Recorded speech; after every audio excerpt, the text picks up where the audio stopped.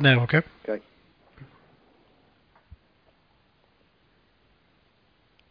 Press the right button, Sue. Shut up.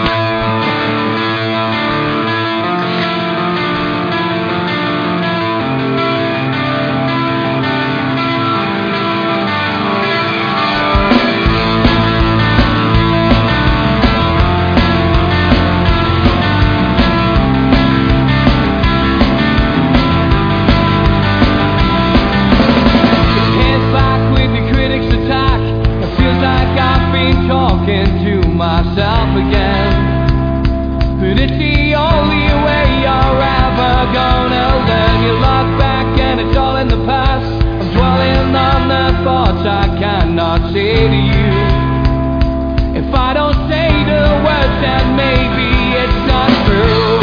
And it feels alright when they come and say to you. Good evening, everybody. It's Andrew Davis calling from the Magic of Gateshead. How is everybody this evening? Well, it's been an interesting weekend for the local teams. Newcastle getting beat when we're going for a record, and actually Rafa Benitez decides to visit the Gated Angel when I'm not there. How shocking, when I've been pushing the Gated Angel to have a cafe, to have something there, and he steals my lines. How rude is that? But we'll talk more on that later. You can catch the show tonight at www.toontalk.co.uk, and also if you've got a handheld device, it's www.novaradio.co.uk, and afterwards the show is going to be available on my Twitter page. It's Andrew14AD and various other outlets as well as Nova Radio. Well, Newcastle got beat. Sunderland got beat and Middlesbrough got a draw when they really should have won that game. So it's been an interesting week with lots of things going on. I'll bring in my co-host calling from Dubai. Good evening, Neil Mitchell. How are you doing? I'm alright, Andrew. How are you? Not too bad, not too bad. Apologise to everybody for the Congratulations for pressing the right button. All right. We heard that. We it's getting a bit boring now. Yeah, I know. I get you. So, how was your weekend? Very well. Match result aside, quite good. Thank you very much. Yes. Yeah, nice in the sun, eh? But like, it's always nicer in the sun. Mate. It makes a lot of things feel a lot better. I can promise you that firsthand. Well, obviously, there's been a lot going on in the news, and bringing my main guest this evening is John Richardson, sports correspondent and supporter of two hopeless causes, which is right as well: Newcastle United and Chester FC. 30 years on national newspapers and 30 years in all Bruce Springsteen. This gun's for hire. Yeah, we all know. I've got all the songs. I tell you. Very impressed with your singing, Andrew. See, I have a gift, you see. But obviously we'll get to one of the main things, because John Richardson was a very, very good close friend of Bob Cass, who, in my mind, and lots of people's minds actually, because of the declining nature of papers, I would suggest now, and the internet seems to be taking over that. But everybody knows, and coming from my generation, and I'm thinking from Neil's as well, probably the main person you would watch and you would listen to on TV and in radio when it came to any North East team and anything in general, with his passion, his love for the game, his love for everything football related. I'm sure that John's going to give us a few stories. So it was tragic, wasn't it, John, this week, and obviously Neil as well. It was awful, wasn't it? Well, known for some time, we're afraid that Bob's days were numbered, but doesn't make it any easier. He's an absolute legend in journalism, one of the people I've looked up to. I came up to Newcastle to be the chief football correspondent of the Newcastle Journal. I was 25 at the time. Bob was late 40s, and I learnt a lot from Bob, how to do the job. I mean, he used to get on with everybody. His contacts were second to none. He had the gift of the gab. He was a jokey person. I mean, I've been to some dinners with Bob where the guest speaker, the comedians, almost refused to go on after Bob because he's so funny. With his one-liners, he's fantastic master of ceremonies, tremendous journalist, and also his contacts, as I said, was second to none. And I'll give you an example of this. It was back in the early days. We knew that Newcastle were trying to sign somebody on that day. Now, there's opposition, you had to try and get the stories yourself. But on this day, we all decided, all the national paper boys and plus the locals, including myself, decided to work on this together to try and get the name. We knew Newcastle was signing Sunday for 250,000, which was a record at the time, but we had to find out who it was. So we all, scramble around, making phone calls, speaking to people, getting absolutely nowhere. Meanwhile, Bob, being Bob, is having a game of cards in his office near the old station there, Central Station, and he's having a game of cards with his photographer mate and a couple of others. Not really bothered. We're doing all the spade work, trying to, find out what's happening. Bob's doing nothing. Suddenly the phone rings in Bob's office. Keith Perry, the photographer, says, "It's for you, Bob." It's one of Bob's many contacts. "Bob, I can tell you, Newcastle are signing John Truick for 250,000. So Bob didn't have to move a muscle, but it was his contacts. They were legendary. So, of course, he let us know, and we're all cursing Bob at first, but then he comes up with the goods. And that was him. He was absolutely brilliant and had so many contacts in football. Big mates with people like Sir Alex Ferguson, George Graham, everybody. Everybody knew Bob, and he's one of the finest journalists that's ever lived. Yeah. Neil? What a superb thing to say. When I think about Bob, what I think about is there are very few people who can unite Newcastle and Sunderland fans, and I think Bob's one of them.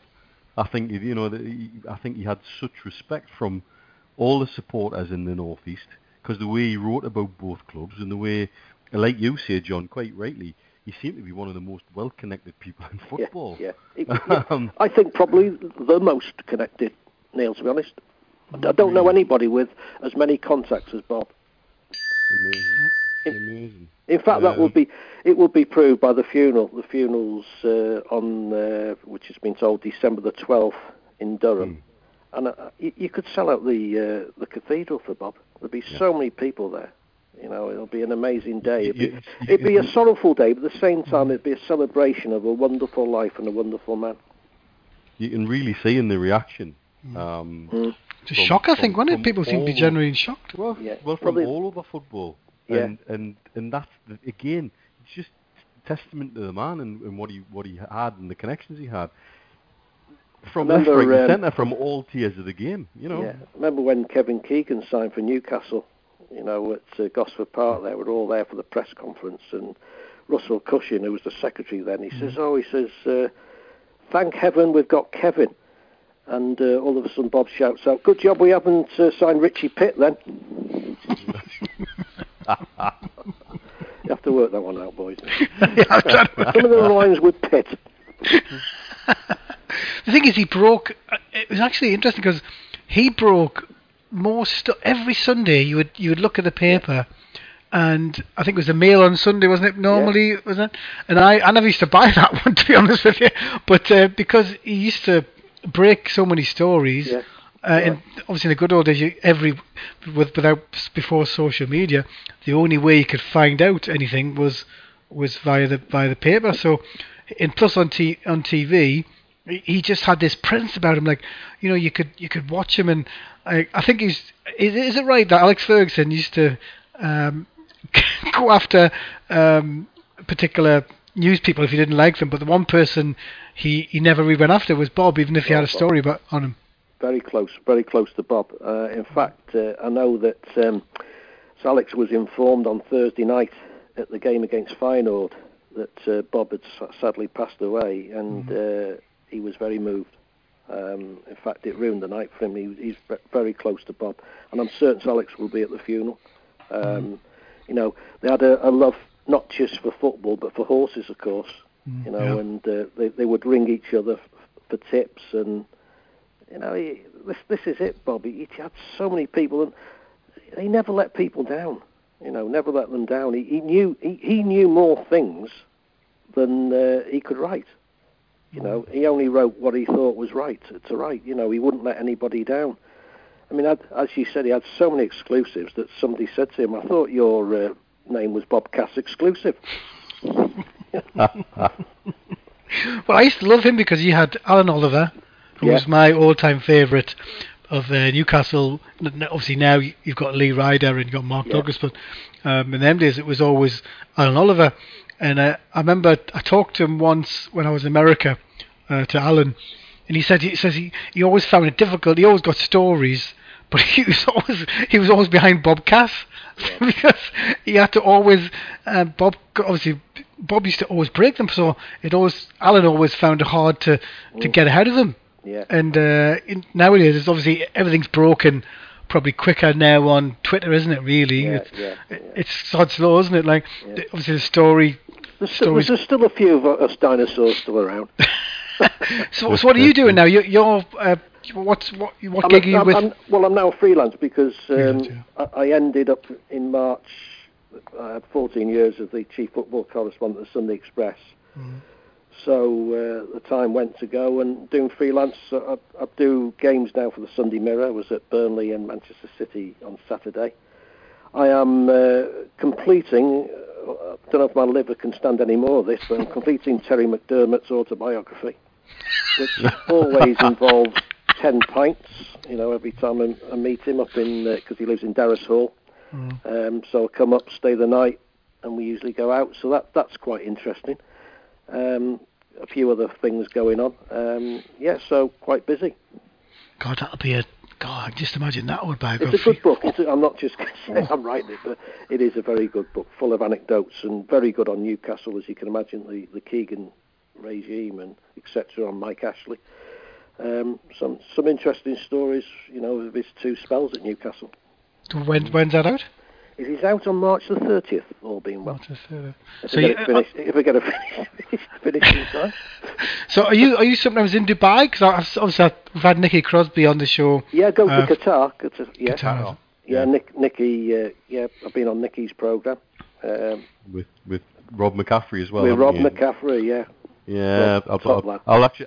Funny enough, I'll probably be seeing Rob tomorrow night. Oh yeah, get him on. That'd be interesting. It's interesting. He was one of the best. Probably best known guys on TV, wasn't he? Oh, for a long time. Very good on Sky Sports, but he decided to go off, as you both know, to Dubai, and he got this gig with beIN Sports in Qatar. But his programme finished at the end of last season, surprisingly. Oh wow! So, well, that's the thing is that with that market. Like when you go there, are you there for like a length of time, or is it just you go there for a gig and then you come back type thing? Well, I spent a weekend, a very interesting weekend there because I was on with Rob and Nicky, and then I was on with Richard Keys and Andy Gray, which was very interesting. They blocked us, because we talked about Newcastle. It was interesting. I don't know if he's blocked Neil, but he definitely blocked me. He used to block a lot of Newcastle fans for whatever reason. I never knew why. Actually. Right. So when he speaks to them, I would love to get. I'd love to get the 2 of you on. Be interesting, wouldn't it, just to see who knows more stuff. But I'm gonna obviously when it comes to Newcastle, John, it must be a hell of a shock from all facets of what's happened. Considering that with Mike Ashley, it looked like we're going to go into obviously the championship we're in now, but it was we had Steve McLaren in there. What was your insight when it came to? Because I know you're quite passionate when it came to Newcastle. I see your posts on Twitter, but it's interesting, wasn't it, when you've got a guy who's probably in his element right now with Derby, back to where he was. Obviously, he paralysed Newcastle's. I don't think it was him actually, but I'm sure Neil. He wasn't able to manage, was he? No. And to be fair, Rafa. I mean, I know Rafa very well through Liverpool. I mean, I spent a lot of time at Liverpool. I was there in Istanbul when they won the Champions League and things. So I've got to know Rafa very well. In fact, I got a nice bear hug from him at Preston because I was covering that game. And, really? I saw him in the tunnel there, and because he always used to go off the record with the Sunday boys at Liverpool. He said, "Oh, turn the tape recorder." Oh, not tape recorders now. What do they call them? Recorded, whatever they are. Recorded device, but like with the iPhone, isn't it? That's the iPhone. It does it. I mean, just go on for about everything, So got to know him quite well, and. Let's strike a deal, John. Let's strike a deal, John. Why do you get him on? Get him on the show. I'll let you two. It'll be on the just if you can get. I know it might be a bit of an ask, but get him on with you. on the show, and I can ask. I'll let you. Obviously, we'll nip in here and there, but I just think it'd be fun to let you lead with it. No, Rafa. I mean, you two know better than me because you're closer to it. But for me, Rafa has saved the football club. If you know, he was a fantastic catcher, but a lot of people thought relegation was go. I was told he at the time that he was going to stay because he'd been so moved by what the fans, he liked the area, he loved the fans. He felt it was another Liverpool, something he could build. And it's Mike Ashley's best ever decision, to stick with him. And as long as Rafa is there, then it's going to be good times for Newcastle. You just hope that nothing upsets the apple cart, that he is allowed to continue managing, and hopefully you can sit back and enjoy a few years. I've got a hunch about. I think I mentioned it last week, but I think, and I don't know this, but it's just one of my golden Pisces moments. But I'm talking star signs. If anybody else, anybody in the planet doesn't really know what a star sign is. But I've always had a hunch that Lee Charney was gonna, if he hadn't have got the creme de la creme in Benitez to stay, or even bring him in, he would have resigned and said, no, I don't think I can. I don't think I can show my face in Newcastle. Well, I'm sure he can now. Yeah, he'd either resigned or he'd been strung up by the fans. So, yeah, exactly. One or the other. But it was interesting, isn't it? It's like when the way that we went down, and the way that do you think that McLaren, from the day he got in there, I never understood if you're going to go to a football club, did he seriously think he was just going to do exactly what he did at Derby? Because it comes across that way to me. Yeah. I think Steve McLaren, I'm afraid, was yesterday's man. I think his tactics belonged in the past. I mean, everybody says what a good coach he is, and he has been. He got the England job. He's been around. He knows his stuff, but it just didn't work with Newcastle. And also, to be fair to him, I don't think he was able to bring in the players he wanted to bring in. Just the same with Alan Pardew. I don't want to defend Alan Pardew too much, but at the same time, he wasn't able to manage. I mean, let's be fair. Under the regime of Mike Ashley, Rafa Benitez is the only manager that's been allowed to manage. No. You can go back to the Kevin Keegan days. Kevin's short stay. We know why that was, because he wasn't allowed to, do what he wanted to do, and people like Dennis Wise were telling him what to do. So at least, at long last, Mike Ashley does appear to have come to his senses, and he's allowed a top manager to manage. It's not rocket science, is it? If you've got a top manager who can manage and he brings in proper players, then you can have a decent side. I genuinely think Ashley's never wanted to be hands-on with the club. He's always wanted to be able to stand back and let other people get on with it.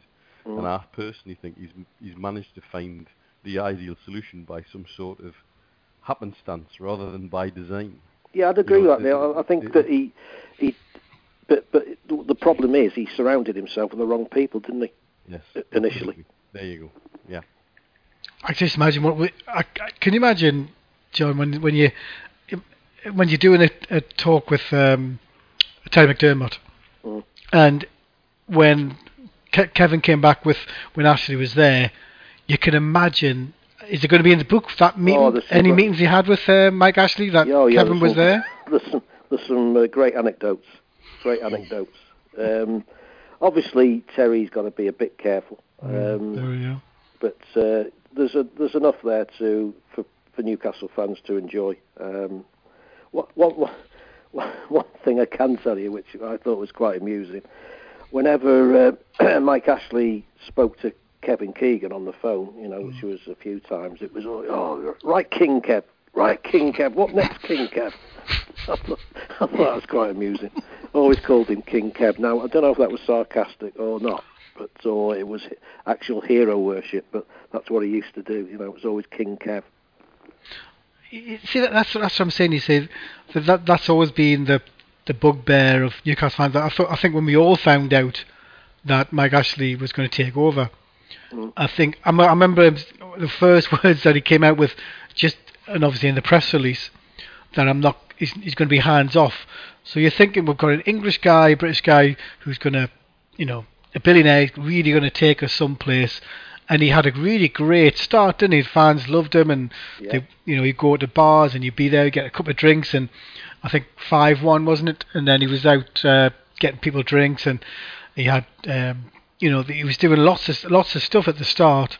Yeah. And I think I remember a couple of weeks ago we had somebody on, and they mentioned that Newcastle. I can't remember who it was now, but they mentioned that somebody from the Chinese made a bid for Newcastle in the summer, but obviously it's such a low rate because Newcastle had gone down. Now, with the Chinese looking to buy up, I think they're being linked with Reading tonight, another Chinese brother and sister deal, I believe that one. But it's surprising if the Chinese are going to come in. You would think with the fact that that Ashley's obviously we're in another division, but the fact that we managed to keep Benitez, the price for Newcastle's gone up automatically anyway. It doesn't matter what league we're in. We've got the man who has united the people, which is obviously probably the most important part. Like when you like I've always said, he does see this as a mini Liverpool. I would think it's bigger than that because I think when he was there, they had won trophies, hadn't they? Well, in the sphere of the football world, they had won many trophies. But Newcastle, we've got one. I think huge. Well, and for him to take it on, I think. What was your thoughts on the weekend? Because I think me and Neil always say, he's making a lot of changes, and but we just go with it. Yeah, the interesting thing, I think Rafa's very honest, and I think he knows he made a mistake by making 6 changes, wasn't it? Well, Pep Guardiola made 6 changes for Manchester City, and I know they're on a different level, but they struggled at Burnley because I think 6 changes is too many. It's hard for those players to gel. I think if you're making changes, I think the maximum you should make, unless of course there's injury suspensions, is possibly 2 or 3. Winning is a fantastic habit, isn't it? If you keep winning games. Look, I don't think we're, famous last words, I don't think we're in any danger of not being promoted. But it's not going to be easy. I mean, we know that. I mean, Newcastle haven't fired, have they, every week? I mean, I saw them at Preston. They were very lucky to win there. But you make your own luck in this league. It's a hard, strenuous league. And I'm confident that the squad is certainly big enough. And the good thing is that this season, as you know, there's no temporary transfers, emergency loans, all this business. It's just the January window, and that's it. And I think that's where Newcastle have a fantastic advantage over some of the other clubs because they have a bigger squad, and those teams that maybe in February, March in seasons past could bring in players, they won't be able to do that this time. So.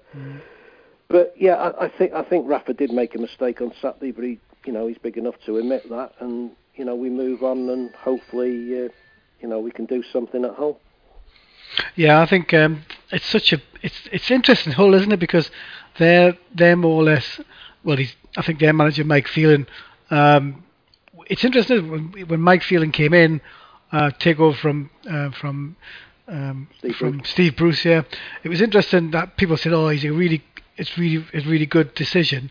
Now you can't think like obviously he's going to play tomorrow. He's going to play like a bunch of kids, which should lead into the hands of Newcastle. But you can imagine, even though we lost on Saturday, I didn't. This is probably the toughest league. The one thing I really dislike, and I'm not sure if Neil agrees, but we're being told by everybody we're going to walk this league, and it's never going to be that way. Like I can actually see Steve Bruce, which seems to have the same type of reaction at Villa that Rafa's had at Newcastle, and it's funny, isn't it? You got a Geordie and you got a Scouser. Well, for all intents and purposes, he is a Scouser, isn't he? But it's interesting that what's happening. Well, he's Spanish, but he's basically his heart. His family lives in Liverpool. On the Wirral, so what do you think on that? Because you can see in the resurgence of Villa, and they're the one team I kind of always worried about. But when they went through this transformation, everybody's loving it, but I was just liking it because of the fact it keeps them down there away from us if they do build ahead of steam. Is that Neil going on me? John, you've... After you, Neil. Go on, Neil. Well, Andrew and I talked about, you made a good point about the squad, and we talked about it last week, about that being in a very good position. I've got a pal over here who's involved with the Brighton Supporters Club over here, and he says what cost them last season was their squad depth. By the time the season ended, they couldn't even fill their bench for one of the playoff games. Yeah. And so we've got this serious advantage. I think little losses like at the weekend are nice little wake-up calls, and we've got to take the positives out of it. And I think we'll learn more about the squad and in moments like this now than we do when we're constantly winning, because we've won games without getting out of second gear, really. And the times we have really kicked, we've looked very, very good, but that hasn't been very often. And I think we've just got to keep our head down and going, and just keep building and building and building, and we are not going to cakewalk it. It's not going to happen. And I don't know any genuine fan in Newcastle United who's even thought of being remotely in that direction since we got relegated. We remember what the division was like the last time we were down here. It's like quickstand. The more you struggle, the further down you get pulled. It's horrible. And so we just have to keep going, and we'll learn a lot more about the squad out of moments like this than we do out of constantly trotting out 2-0 wins here and there. We've got to use the positives you can gain out of it. I think that's just my feeling. Yeah, I'd agree with that. I thought the biggest worry to Newcastle was Norwich City. I can't believe how they've tailed off. Was it 5-60 feet on the trot? But Aston Villa are moving up a little bit dangerously. You mentioned Aston Villa, Andrew, and I think they're not going to be far away. They've got more than decent manager in Steve Bruce. He knows the division. They've got some very good players there who should have been doing a lot better than they did. They've got the fan base like Newcastle have. And like you, I'm glad that they had that horrible start, because otherwise they'd be breathing down Newcastle's necks now. I think the nice thing, I think the one thing I've taken from Steve Bruce is that I was amazed. I think I said in this programme when I heard that Roberto Di Matteo, obviously you probably know him better than me, but that was the most shocking appointment as a manager I've ever seen. League, he did. He did, but I still don't think... I do agree with you personally. It was shocking. We can't take that away from him. Yeah, it's like when you see... he brought in, I think he brought in Steve Clark or somebody, I can't remember. Clark, yeah. But now they've got a bit more of the football-related backroom when it comes to the chair. Obviously, the chairman's a complete haphazard box office crackerjacker, isn't he? But I think he's allowing Steve to... He's on Twitter, isn't he? Newspapers, we can get sued, It's just that he was one of these... The thing is, he bought it for basically peanuts. I think he got it for like 56 million, probably even less, I would presume. But the fact that he took it on, and Randy Lerner was probably doing handstands around the ground when he realised he's actually managed to sell it. But when you watch Villa, it's interesting. Their fans, you would think they would have a lot of synchronicity with Newcastle United fans, but all they've done is gone out their way to make us look stupid or try and embarrass us. I don't understand it. I really, if I could understand it on any level, when it comes to your football team, like you want to, if a team's playing well, like if we get beat by a team, fair enough and done the right way. But look at Leeds United. We played there 2 weeks ago, didn't we? Yeah. And then we went there, and everybody's saying, well, the Leeds has come back. But the only reason Leeds has come back because Newcastle United were in town. It's just you want the big teams that alleged are big teams, but we're making the fact that he's now got lots of competition for places.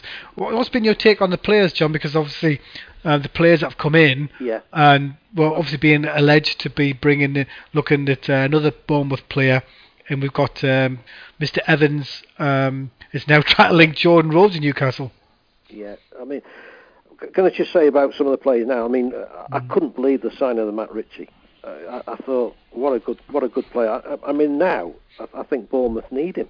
I think Matt Ritchie is an absolutely top-class player. I mean, they sold him because they bought Jordan Ibe from Liverpool. Well, for me, Matt Ritchie, is a far better player. And it's players like that who will slot into the Premier League. I mean, there's got to be a lot of changes, obviously, in the summer because some of the players aren't up to it. I mean, I know, a little bit controversial, I suppose, and I know the fans love him, but I'm not a Mitrovic fan. No, I agree. In fact, I think he's one of the reasons we went down last season because, a lot of effort, he puts himself about. He's not a natural goal scorer. Yeah. He's missed so many chances, and I do know for a fact that he's trying to sell I think Rafa is of the same feeling. Yeah. And that, he will be gone next summer. But, he's still a good squad player and he can still, rattle in a few goals. He scored twice when the game I saw at Preston. He'd done absolutely nothing until then, but he scored 2 goals. You can't argue about that. But whereas Dwight Gale, for me, is a natural goal scorer. And, I was absolutely delighted when Newcastle signed him. But there'll be a few changes. I don't think there'll be much happening in January because I don't think there's much need for that. And also, the players you really want, you don't usually get in January, do you? Because they're not available. Yeah, I think me and Neil have been talking about Mitrovic for a long, long time, saying, well, he doesn't get round the pitch, but then he played one game, and I think he shocked us all by the way that he went round. I can't remember the game now. Neil, you probably, because he really was outstanding that one game at home, where he did probably the job that I think Gale wasn't playing that day, and he was tracking. He was. They were really going after the players. The goalkeeper pushing deep, but he's not. I just think he's not one because he's not mobile. Like, it was a strange one. Anyway, it's like people thinking, well, he's a young lad. He could be like an older version of Shearer if you get the service to him, and. I was surprised that he actually did stay because I thought now I think you think that's why he's brought Darryl Murphy in, John. You think? Well, he did. I do know the story was denied us, as a lot of them are. But I do know that Newcastle tried to sell him in the summer. That scouts were alerted in Europe that he was available. If they could get most of the money back, but there were no takers. He's a raw talent, isn't he? There's something there, but I don't think you can learn how to score goals. I think you can either score goals or you can't. And for me, he's not a natural finisher. He was supposed to be terrible on Saturday because I don't know. I think it's in his head, mate. I genuinely think when he's switched on, he looks really, really good. But then he gets his games when he's either more intent on hitting the player than the ball, or he's just not with it. He looks half a yard off the pace. But the fans love him, don't they? Distracted by bees in his head or shiny things in the crowd, and he's just not there. And to get the best out of him, you seem to need to work on him mentally, not necessarily physically. Last season he looked unfit. This season he's either full on or he's full off, and there's just nothing in between. Yeah, I'd completely agree with that. But why do you think it is that the fans have see him as a cult hero, don't they? Well, I just think of what Neil thinks, but I think remember at the end of the game when he scored, I think he scored a couple of goals, and then they started over the tannoy, or the fans started singing "Mitro's on fire," and that was caught by people who were at the game. And the fact that he's full of passion, he's young.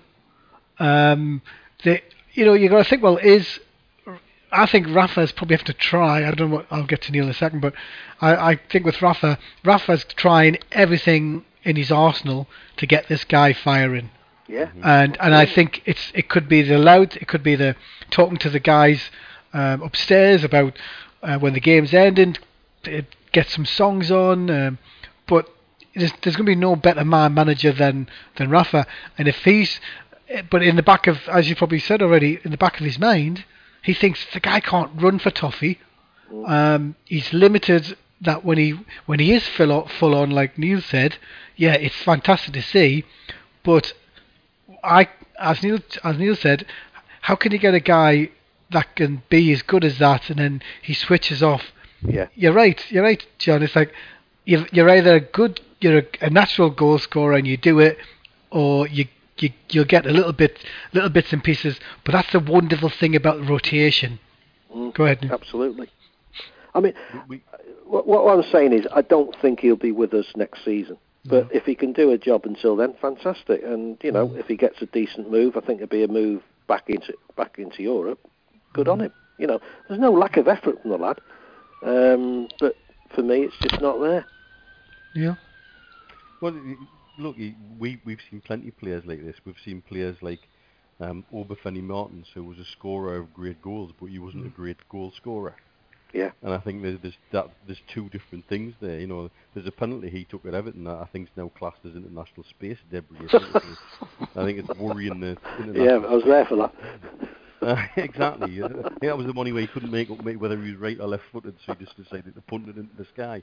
And so you come across players like that. Mitrovic, I think why he's become a cult is the one thing he does and the one thing he shows is that love for putting that black and white shirt. Yeah, and absolutely. I agree with that. The crowd feed off, and that's what it's all we ask. If you could take that passion and put that into Moussa Sissoko, what would he have turned into? Well, you'd have £100 million player, wouldn't you? Absolutely. It beggars belief that there's players with all this God-given talent who can't have the application. The one thing about Mitrovic is you cannot fault the application, but that's the problem with him is it often boils over to the point where he gets himself sent off in the last game of the season, so he's banned for the first 4 of this. Those moments, and the trouble is as a player, if you take that out of his game, do you take a certain part of the player away? That makes him that's the argument about player. Wayne Rooney as well, isn't it? If you take the passion out of somebody, do you dilute the player? Yeah, getting to Rooney, what was your thoughts on that? Because that's probably been the weirdest 2 weeks I've ever seen when it comes to a player who's done so much for club and country. Well, considering I'm writing the Terry McDermott book, which has quite a few drink stories in it, you can imagine my thoughts. I mean, it's absolutely ridiculous. I'm obviously in the media, so I have to point the finger at myself as well. But the way it was portrayed, I mean, he couldn't win, could he? The lad goes in, all right, he's had a few drinks, but he becomes the life and soul of this wedding party. That wedding party, remember that night forever and ever. Now, if he'd have gone in and people had asked him for selfies and autographs, he'd refused, they'd be thinking, what a miserable so-and-so, wouldn't they? He's up himself, he's this, he's that. I mean, the lad didn't go out, all right, he had too much to drink, he is the England captain, but it's not a sin, is it, to just have to let your hair down? He wasn't breaking any laws. He was making people feel good. I mean, anybody would think that he killed the Pope, with some of the publicity. What do you think on the fact that now we're going to get Southgate, which made me feel doesn't thrill me, to be honest. But there you go. Yeah, I can understand it the way because the way that we played against Spain, it seemed to, people were surprised. But we're playing the second team of Spain, weren't we? I can understand it for one part, in the fact that he has obviously come up with the younger players, the England under-21s. I mean, Spain have just done that, and they've appointed their under-24 manager. Don't ask me the name; it's a complicated name, but he's in charge, and I can see the progression. But for me, I just don't like what's going on around the England set up. I've covered it for years, and it's become a bit of a gentleman's club with Dan Ashworth, who's suddenly risen from nowhere to sort of be technical director, whatever he's called, and he's got a few of his cronies alongside, and Gareth fits the bill because he's very much an FA man. He handles himself very well. He is a decent human being. I like him as a person. but he doesn't excite me. Doesn't excite me as an England manager, and for me, there's people far more qualified. And then you have the debate: should it be English or should we go for the best man available? I can see going down the England route, but there are. I mean, I've seen Sean Dyche at close quarters with Burnley. I think he does hell of a job. I'm a big Eddie Howe fan. I'm a big Steve Bruce fan. I mean, even somebody like Alan Pardew, you deserve to be, talked about as an England manager, but it seems that nobody else has had a chance, and it's Gareth Southgate or nobody, and I don't think that's right. How is Alan Pardew not being sacked at Crystal Palace? Well, sorry, he's the biggest. I think he's one game away from it, isn't he? I think if he loses this weekend, I can tell you a little bit there. Steve Parish is best mates, aren't they? Yeah, huge mates. So I think if they hadn't been mates, I think the job, the guillotine would have been set already. But I think he might just hang on for one more game. But I mean, as we all know, Alan Pardew, in fairness, does a decent job for the first 12 months, and then it all unravels. He just can't keep it going. And as we know, he loves himself, so he hasn't got. We were talking about Bob Cass earlier. I mean, Alan Pardew is somebody who hasn't got many friends in football. Yeah, Neil? Well, I would say, why aren't the fans being berated for wanting him out the way we were when he had a worse record when he was our manager? Yeah. We were called deluded and all kinds by certain sections of the media, and yet the evidence was quite clear. And you could see he does seem to have this first season sort of peak, and then he just tails away every club he's been at.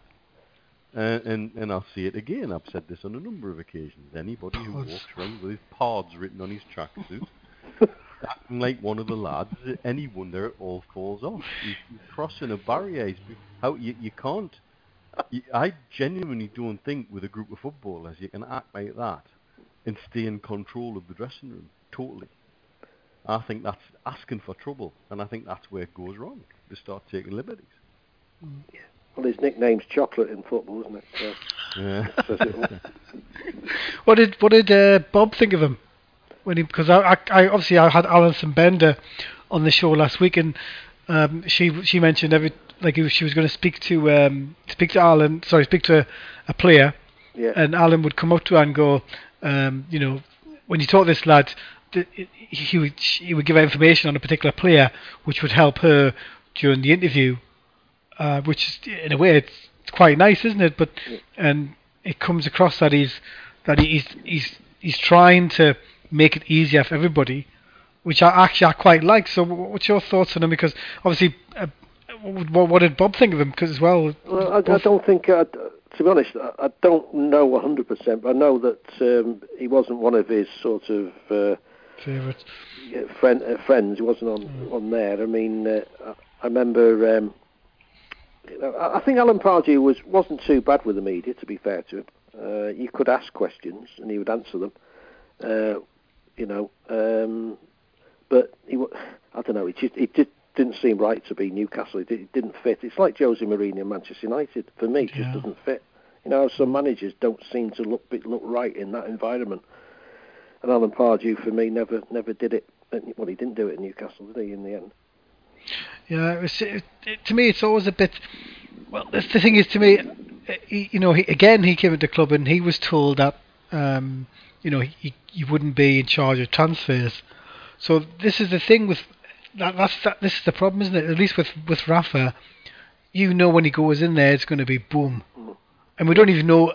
We still don't even know. I'm still a bit perplexed by that one. But the fact that has Mike Ashley ever spoken or actually met Rafa Benitez? I don't think they've spoken. Yeah. I'm not 100% on that. Yeah. But I've always thought that. I don't think they have. Yeah. He's just dealt with Lee Charnley. Yeah. As far as I know. Yeah, I've always thought that because, when we looked at Alan, when he came out and said certain things like that's for Mike, and you're sitting there going, and then he shows his craziness when he says to headbutt a player, but it's there's some of this. It's just, to me, it's like if you're that strong personality and you want to be the main man, like like Steve. I suppose it's the same. I think we've mentioned this before with Steve Bruce. When Steve? Because we've got a Sunderland fan coming on quite soon, but were you surprised that Steve wasn't when Sam got the sack? That he did that. England. I thought they would go for Steve Bruce. The fact that he was interviewed in the first place, but yeah, he was interviewed in the first place. Yeah, but they went for Sam, and that's another story as well. I mean, should Sam have gone? Again, didn't commit any real sin, did he? You could accuse him of maybe greed, but that was a mess. But it's ever been the case with England, I'm afraid, over the years I've covered them. People like... Sven-Goran Eriksson I thought was decent, but Fabio Capello, what a waste of money he was. And then Steve McLaren, of course, so there's been some bad mistakes. Yeah, it's like, so you don't think Newcastle are going to buy any players in the window? Especially to supplement Mr. Mitrovic, but... No, I think it'll be a hectic summer. Hopefully, we'll be in the Premier League, and he'll bring in top players. But the problem is, of course, is getting shot of players, isn't it? Because they're on decent money at Newcastle, and who wants to leave a club? I watched Daryl Janmaat playing for Watford, and I think, yeah, you're playing in the Premier League, but you're playing in front of 19 or 20,000 people. What's the matter with you? He couldn't. It's interesting, wasn't it? When he first came, he was very much. He was voted Player of the Year, wasn't he? I think on one occasion. Yeah. And he liked the fact that people were talking, and he would tell people what's going on. But it's funny, isn't it? A little bit of criticism. Maybe it's the Dutch thing. They don't like it, do they? When you give them a bit of criticism, they seem to react in a bad way. But it is a bit strange. But maybe it's a London thing, isn't it? It could be, Watford's closest to London. Yeah. I mean, Andros Townsend going to Crystal Palace. Ridiculous. I mean, Newcastle far bigger club than Crystal Palace, always will be. Well, I think that's the thing. The one thing I took from that was when, probably you might know better than me, but when Andros, I don't think Andros wanted to go. I thought it seemed that they presented a loan for the season, and I think Andros would have done that. But there's lots of things going on. Obviously, he signed a contract, but that's the thing with Alan Pardew. Does he think things through? Because he's now saying that Zaha, because obviously Zaha was linked with Tottenham, so you bring in Andros Townsend. If on the background that Tottenham are going to come in, then okay, you think, okay, it looks like we might have to sell him. Yeah. But why would you bring in Andros Townsend if you think? Because I don't even think back then that he was going to get rid of Zaha anyway, and now he can't find a spot for him. Well, I mean, Townsend was on the bench, wasn't he, at Swansea? Yeah. So I just think that some of the players don't think. I mean, Daryl Janmaat and Andros Townsend, as far as I'm biased because I'm a Newcastle fan, but they would have been better at Newcastle. Just give it one season. Just give it one season. If we don't go up, then fair enough, you can go. But would you not rather be playing in front of 52,000 and 20,000 every week? I don't think it compares. Yeah, I'm gonna bring in Keith, the Sunderland fan, because obviously we talked a little bit about Steve Bruce. Good evening, Keith. How are you? Good evening. Very well, thank you. So you're happy, chappy? Well, not really. It was obviously a bit of a step back again the weekend, but solid performance. Not too disheartened by it. It was always going to be a tough one to get something from there. So onwards and upwards again for the weekend coming, but no, not so bad. I expected it pretty much. As I think John you might be aware that Keith, when it comes to David Moyes, he's not his biggest fan, but it looks like to me that there is they are going to obviously plan to keep him. But what can you tell Keith about David Moyes? Well, I know David Moyes very well. Obviously, at Everton, where I think most people would agree did a very good job. Manchester United wasn't really given the opportunity, but it didn't work, and then he went to Real Sociedad. I've got to say to Keith, I think you've got a manager who's a little bit shell-shocked from what's happened to him over the last couple of years. I don't think you're seeing the real David Moyes at the moment. Maybe given time, you will, because he is a proven manager. He's got a very good track record, but it's certainly not working for him at the moment. Okay, he just had 2 wins on the trot and lost at Liverpool, which gave you some hope, because it's going to be a struggle. And I think the David Moyes, I've been surprised at people like Pienaar coming in. It's not the David Moyes of 3 or 4 years ago, but maybe in a few months' time we'll see the real David Moyes. Well, my view, I've said this repeatedly.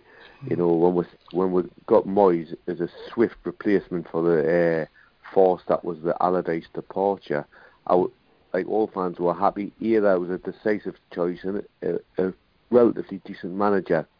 His stuffing was knocked out at Man U, and that Sociedad job, I don't make too much of that, but he's come, and I think I've referred to a couple of times on this show, he just seems to have lost his mojo a bit. Yeah, I agree. And he's come to a club as well, though, that it's not going to be easy, A, for finances, and B, we have been struggling. I think what he did lack, and the reason I am put off by him a bit, is he never seems upbeat, and it's the crowd he has to please, and it does filter back to the players as well. He's got to come in, believe that we're going to struggle. He still has to have a message on colossal salaries, these fellas. He has to have another message to say, yeah, it's going to be a struggle, but I've got this plan, X, Y, and Z to get with the Christmas, and I've got some plans for Christmas if we're here or here, And he doesn't convey that as well. And forgetting whether he came in late in the transfer window or whatever, that's my only reservations. But as I've said every single week, he's the manager of my club that I've supported long before he got there, and long after he goes, like many other managers that have come and gone. Still my club, so I do want him to do well. I'm not because I dislike him.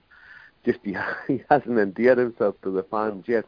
Playing style and his patter on a few press interviews haven't been brilliant, Last week I forgive him when he said park on the bus. To be honest, that's probably the only tactic we could obviously employ. But the rest of it, I think, he's got to prove himself yet. He's got a long way to go. I must admit, you're right there. It was the happy hour. He'd have to leave, wouldn't he? You wouldn't want a night out with Moisey, would you, to be fair? Although No. I'd do Allardyce on the last any day of the week. I mean, you've seen him partying more beer. No problems with Big Sam. It's just who gets to pay the bill at the end of the night. It'll probably be me left with him, who he's making millions and still not want to pay, will he? Yeah. But all I'd say is that he is a good manager. He is a good manager, and I think you've summed it up. He's lost his mojo. So if he can refine that, then you've got a good manager. Yeah, I don't doubt that at all. At this point last week, when we were referring to the Hull manager and the struggle that they're having compared to us, I think Moyes, if he has to dig deep to find it, and he certainly has got more ability and proven as a manager than Phelan and more experience to draw. Oh, absolutely. I hope he just finds it a little bit quicker, because it is desperate times. We've been getting stuff results week in, week out. Where signings that were had seemed a bit desperate, And I mean, goodness me, actually, he didn't operate well in the transfer with Man U when he had like a shed load of money, and now he hasn't got a budget. But the couple of signings he made, Jilabodji for like $8.5 million, and Ndong, the ones that he's actually weighed out money for, haven't been brilliant. His freebies have been the better performers, and Nichibi for free has proved a better sign than the ones that he's blew the cash on. So that's me only worry about January. How good is he at spotting the talent now and spending the money, Well, yeah. I mean, Sam did well, didn't he, last January? That's what probably saved you last season. Brilliant. Yeah, the thing 3 out of 4 last January was spot on. That's hard to do. Yeah, and there weren't big spending there.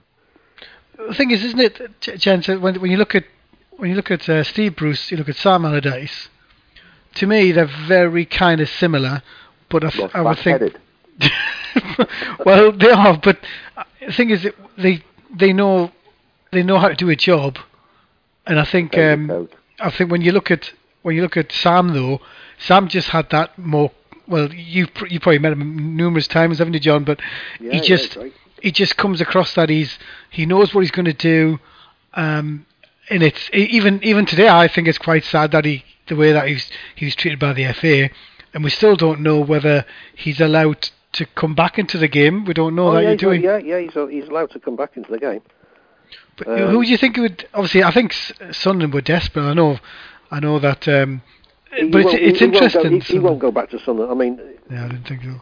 Yeah, there's talk of he's on the short list for Crystal Palace. If Pardew goes, but he'll be back in the game. No doubt about that. He's not going to stay away. He loves it too much, and you know what the public are like. They'll just get on with it. They won't bother about what's happened with England as long as he wins some football matches. Were you surprised that when Moyes was given the Sunderland job, that they came out quite firmly and said he's always been our number one target even for the last 5 managers? That's been true, to be honest. That's been true. Ellis Short, I know that through my contacts there, that Ellis Short has always wanted David Moyes, so he's got him now. So. Let's see what happens. Careful, your wish was one of the well-known players, but there we go. Hey, look, seriously, he's obviously, I said, he didn't hit super highs at Everton.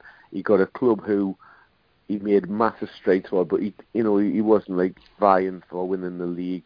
He wasn't in Champions League. He did a decent job there, and I'd be happy for him to repeat that at Sunderland.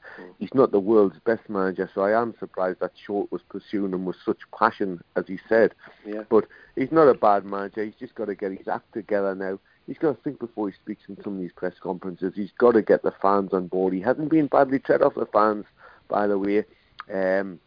He gets so what do the fans think of him, Keith? What do they think of him? Oh, well, I mean, the crowd I sit with, it's mixed. There's one of me pals, and every week you'll not have a word said against him, even if we've traipsed in. So there's some people like totally backing them, and but when in the terraces there's nobody shouting any abuse. Yeah, if at the end of 90 minutes you'll hear moans, groans and boos, but not during the match. They're not jeering footballers. They're still encouraging them to make the right pass. Shouting man on. It's like still as supportive as ever. It's just it needs to come back from the dressing room, the players that they're responding to the crowd who aren't on his back at this stage. How long that lasts, I don't know. I mean, them 2 wins were crucial, but fans are mixed. He isn't the most supported. He hasn't got the love that obviously Sam had. That's one of the things against him. But I think that's gone now anyway. I think Allardyce's history, the first few weeks maybe we're looking back, but not anymore. We've got Moyes for better or for worse. But if not, I tell you, the man I'd love, I think I said as much yesterday, was Mark Hughes. I think he puts a cracking side together. He's doing well at Stoke, but I think Hughes is a cracking young man. Well, I'll tell you what, interesting you say that. I think he'd fancy it, to be honest. It's would he? Oh, well, upgrade from Stoke, isn't it? Well, I'd like to think so, but given my current status in the game, that would be in continual battle. My belief that we're a sleeping giant, there's no one to go around. My love for the club isn't the same throughout the footballing world. But hey, if you know Hughes, you just give me number. Down the pop up. I know him very well. No, I'll tell you this. He looks like he's just got everything about him. He's got the passion, but he's not going for marquee signings. He just gets on in it. I tell you, made some good signings at Stoke, hasn't he? Yeah, he's done very well. And he plays football as well. I'd love him to be up the road, coming up to us one day if it didn't work out with Moyes. Although strange, the Stoke fans, Keith, were on his back at the beginning of the season. Can't win, can you? I think we mentioned that on this show, but I think I says if anybody, he'll turn it round, and cracking manager. So it's proved he's got them out of it. I think Moyes has got to show the same. It's still tight down there. A couple of wins and you could be flying. Look at Swansea at the weekend. They battled like hell to get off the bottom, didn't they? I couldn't believe that score, John. Couldn't believe it. I bet the people reporting the game couldn't either. Well, fair play though. It shows like they're at the bottom and the manager's unproven, but the players have still got an addressment to pull a result like that out and keep on going to get them 2 really late goals. That's what you've got to show. But a couple of wins can get you out there, and Moyes has to get probably 3 wins in 5 games. Try and get like 9 points tucked in and maybe 1 point. He'll take a defeat. We've got to accept that we're not going to get 6 in a row wins, but you'd hope to pick 2 or 3 wins up out of 5 games, and that can change the picture totally. Well, I think I'm there Saturday, Sunderland Leicester. Oh, you are? I think so. All right, lovely. Well, I'm definitely there. So if you want to get me number of Andrew, I'll give it. I'll pass numbers on. We'll meet and we'll discuss the Hughes situation further. What day are you coming up? Hey? What day are you coming up? Saturday? Sunday. Hey, there's a few people, Keith. You'd be surprised. No, seriously, are you in the press box though? Paul Bryce was my big mate. Oh, was it? Well, big being an operative word. Christ, when I seen him a couple of years ago when he came back, he was fat and about to imagine. I'm telling that. Oh, you tell him, no problem at all. I don't know. Well, Keith, you're next to the press box, aren't you? Well, I'm just above it. That's what I'm saying. Are you in the press box, are you? Well, I'm confirmed. The game hasn't been confirmed yet, but they were talking about it yesterday that would I do Sunderland or there was another one, Stoke Burnley. So I might be there. I'll pop your number off. I'll send you the number of Keith. I'll throw He's interesting. down the bowl of soup or you get chilli on that gantry. No problem at all. Top man, Keith. No problem. Actually, I've got one thing to talk about. I don't know you've been on for an hour now, but Tony Pulis, he's been accused of fraudulent behaviour. He's got to pay back 3.7 million, John. I know. I read that. I tell you what, it's been absolutely shredded in court, hasn't he? Oh, I've read some of it. Well, a lot of it is basically it was about him leaving Palace, wasn't it? Mm-hmm. And he was trying to say that he didn't want to leave, but it's been proved that he did. So he's got to pay that 2 million bonus back for keeping them in the Premier League, plus about another 1.7 million, isn't it? Well, it was interesting. Be the end of all these fancy Armani suits I wear in the 6th lane. He'll be dressing down from here on in. That's why he's in a tracksuit, you see. He can't afford anything else. That's the thing about Tony Pulis. He always comes across as straight down the line. He wants to do things the right way, and then he wants to leave the club because he's getting more of a bunt. Yeah. But I think to myself, well, was it his agent that was in charge of this? And he wanted his bit of money from it, and he thought, well, you've got another club after you, why not? Well, they say money's the root of all evil, don't they? So yeah, if you got it, it's okay, isn't it? I certainly haven't got 3.7 million to pay. Crikey. It's shocking. That's the thing, is that even when Newcastle were in a bad spot, we were linked with Pulis for a long, long time. Yeah, it was never going to happen. I mean, I saw those stories. I checked them out at the time. It was never a runner. Yeah, mate, he manages. He's another one, a perennial battler. He gets the most out of whatever teams he's got. And he keeps Sunderland up. No problem with that. But I don't want him. I've agreed with you. So we're steady on. I was going to say something. I forgot what I was going to say now. But the interesting thing that was going to happen in the leagues. With God, I forgot my train of thought. Never happens. That always happens to me on a Saturday afternoon. So, who's when it comes to the managers, when it comes to a night out, who is the most out there who has fun? You would know, John. Yes, well, Sam's right up there. Sam's England class. Yeah, I mean, who else is there? There's. Alex Ferguson's all right, in company. He likes a few. Well, you can see with that red nose. He likes his red wine. That's his favourite. The trouble is that the foreign managers they don't go out, do they? It's not. It's not. I mean, Arsene Wenger started all. I mean, I like Arsene as a bloke, but I don't think you'd have a night out with him. You'd be talking just, I don't know, French football all night, wouldn't you? Kevin Keegan was good company. I've been out in the company with him before. Oh, goodness me, man, he gets a room of light, doesn't he? Hairs on the back of your neck, and I'm a Sunderland fan. He's just emotional, isn't he? Just no matter what. Everybody likes him, don't they? Everybody likes him. Is he based all the time now in Dubai? Because I heard a whisper he's now becoming more involved with Liverpool. Yeah, he's more involved with Liverpool. He lives in Hale, Cheshire. Still very interested in what's going on at Newcastle. Because Terry McDermott's his best mate, so I get a few stories from Terry about Kevin. I'm a tad surprised he's not on Monday Night Football, because obviously he's back in the country. I'm surprised that they haven't made a... It's strange. I think he'd be open to it, but he seems to be yesterday's man as far as TV companies are concerned. But, I mean, he's still charismatic. He's still got good opinions. I think... I'd rather hear his voice than Hoddle's, I can tell you that. I know what you mean. Okay, that's the thing, when you look at the media now, it's very much like, the same tired voices, and like even with Rio in there, it's they comes like a bit of a boys' club, and that's the trouble, isn't it? And I've been saying this for a long time. There's hardly any women that I see on BT Sport. In fact, there's none. There was an England player was doing, was it on Sky Sports the other day, one of the games, they have the Muppets on, with the cans and everything. She did very well. She was covering one of the games, but actually, talking about women's football, I mean, it's sort of been poo-pooed over the years, but it is starting to grow now. It is. Manchester City, you're getting gates of like 4,000, at the academy, which is next door to the Etihad. I don't know if any of you have been to the Etihad set up there. It's absolutely tremendous. I've been to the stadium, the ground, I've not been to the training facilities. Have you seen the neighbouring facilities? Okay. From outside, yes. Yeah. It's fantastic. I mean, Fine. I've spent a lot of money.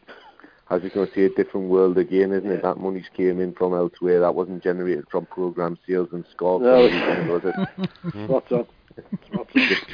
Well, that's the thing, isn't it? Battle with us, so, I mean, back to how we get a manager, or getting what struggles over the last few years. It is like your Man Cities, when I think Andrew's asked me several times at the start of the season, who do you think you're going to sign, blah, blah, blah. Sunderland never sign anybody who is known to a fan. It just doesn't happen. We have to find the managers. We have to trust the manager and find somebody scouting who's like an unknown but has an ability. And I wouldn't know who would be looking to get in January. Whereas, you get these Guardiolas in and they're just naming their players, and we've all heard of them because they're all internationals, they're all world-class players. And they all cost about 50 million. Exactly, and that's how you do struggle. I mean, managers, I think God Moyes didn't have to say that we're going to be struggling. Of course, we know that we're Sunderland. We're not Man United, we're not Chelsea, we're not Manchester City with the billions of pounds to splash around. So we know, but what we would like is to get in the top half for a time and give a couple of teams a good bloody nose now and again. Go home happy, bit of a cup run now and again. Like close to the semis. Fans have got to get something in return, because it doesn't cost you less money to go to the Stadium of Light or St James's Park or the Riverside to what it does to go to Manchester. I'm sure there's some seats which are ridiculous, but we're still paying the same money for Premier League football to get in there. So I think a club needs to give you a little bit more back and get you buzzing, and that's it. I see the manager's got to do that. He's got to have something within him. If he hasn't got the bank balance to fight them, he's got to have motivation, like what Sam had in spades, Sean Dyche at Burnley. Love him, class. Back to the patter when you get people on TV and you're seeing who's boring. He had a night out with him. Yeah, Sean's. In fact, I'm going to have a night out with him next Sunday, because we've got a dinner on in Manchester, and he's one of the guests, so he's usually one of the last to leave the bar. I would imagine. You see him on Soccer AM and then you just think, I wouldn't mind being out night on the beer with him. He seems just good patter, really good guy. And English as well, more to the point. So chances he'll never get an job. Just again, he'll not have the tactics that'll not perceived to play. But cracking manager. Yeah. I still Hughesy first though, but Dyche I wouldn't complain if he headed north. No, I'd agree with that. It's interesting on Hughes, isn't it? Because I haven't heard any. Obviously, I heard rumblings at the start, but now it's calmed. It's calmed down. You can imagine he would. How many fans can the Stoke get? Is it 26 or? Yeah, 26,000 usually every week. So 40. We get 40. How many is it? Sunderland's 46. 48. 48, is it? So you can imagine something bigger. Well, in the eyes of Plus, he probably knows Niall Quinn very well, so it wouldn't take much to. It'd be an interesting one though. I think, but because they've gone all in on when it comes to Moyes, you can't see it. I can't see that one happening. I'm on about for the future, and to be honest, I've got to be happy with Moyes now. A couple of wins, stop the rot. Expectation was low on Saturday, and not from him, by the way, but fans in general. We weren't expecting too much from Anfield, but cracking on with the Moyes, we've got to give him a go at the start of the show there. Sunderland just got to soldier on, get goals, grab the opportunities when we can, shore up the defence, and again, that's down to Moyes to do that. He's got a coach defending them. These players, by the way, aren't nuggets. They're still professional footballers who have got a degree of skill. They've just got to be managed and organised to do that, and that's where Moyes has to earn his cut. So I'm not totally unhappy with him. But I thought on Saturday he actually had them really well drilled. I was quite, they seemed to know what they were doing. He upset Jurgen Klopp, didn't he? He did. I saw him swear. Exactly. Klopp started to say that, they were the underdogs because we had won 2 wins in a row. But that was just patter as well, But hey, we didn't do bad. We had to play accordingly. You change your team around or you change your style around. So Moyes did actually do a job. It proved that he had a plan in mind. It wasn't probably the prettiest one, but it was there to try and frustrate them, and he'd done that. Well, in fairness to Keith, if you turned up playing football, you probably lost 6-0, wouldn't you? So, Yeah. Exactly. And we could always nick the goal. So, I mean, we hit the post a couple of times. It's sort of totally out of it. I think we were once before and never had a shot on target under Wilkinson, probably about 10, 12, 13 years ago of our history, and was probably the most disastrous ever. But we did not have a shot on target against Liverpool. I've got to bring in Kevin a second. So, have you got any issue? Have you? Obviously, we were talking about Bob Cass earlier. Keith, did you follow Bob Cass? Because one of the best journalists you could probably get. Yeah, voice of the radio. When you the sounds that you just hear it as a kid when you're growing up. Bob Cass was just literally, he would always be referred to. You'd hear his voice. He has one of them tones. So, I didn't know him personally at all, but it's just he would always be on my radio. So it's a shame. He was a decent guy. I loved actually the tone of his voice as well. He was just like something from my childhood, growing right up to now. You would hear him. So I seem like a cracking fella, and obviously to keep a job that long and still be popular, it takes some skill. So he will be in this.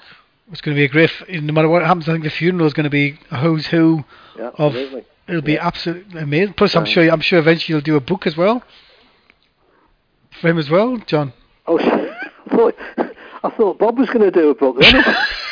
I thought you know something that we didn't, Andrew. Yeah, I can just imagine you doing it. I tell you, I wouldn't be surprised because it'd be a barn burner. I tell you one thing. It'd be a fantastic book. Yeah, it would be. But thanks so much for coming on, Keith. I've got to bring the next person on. I'll pass your digits. I'll pass your digits on to John later on. Okay. Enjoy speaking to you, Keith. All the best. Cheers, Keith. Cheers, mate. Ta-da now. I'll bring in Gallagher. Are you still okay to continue, John? You okay? Another 10 minutes because I'm out at 5:30. Okay, no problem. I'll bring in Gallagher. Kev, he's been on the show last season a number of times. Good evening, Kev. How are you? Good evening, chaps. I'm not bad, fellas. Aye. So obviously we're talking about Bob Cass. Was he one of your favourite journalists when everything regards to Newcastle? Before my time, I think, to be honest with you, mate. Oh, was it? Okay. So what did you... we're not that old, So tell me, you obviously, Newcastle keeping Benitez, you must be over the moon, mate, are you? Yeah, I mean, we'll start the season off, we'll start the season off a bit poorly, didn't we, the first couple of games, but since then, we've came on 10%. Obviously a step back on Saturday, but we was never going to continue for the full season, was it? So we've just got to pick ourselves up now and dust ourselves off. Yeah. Have you met Rafa? Because obviously you've got your things going with your charity, right? Yeah, I mean we're not for the charity.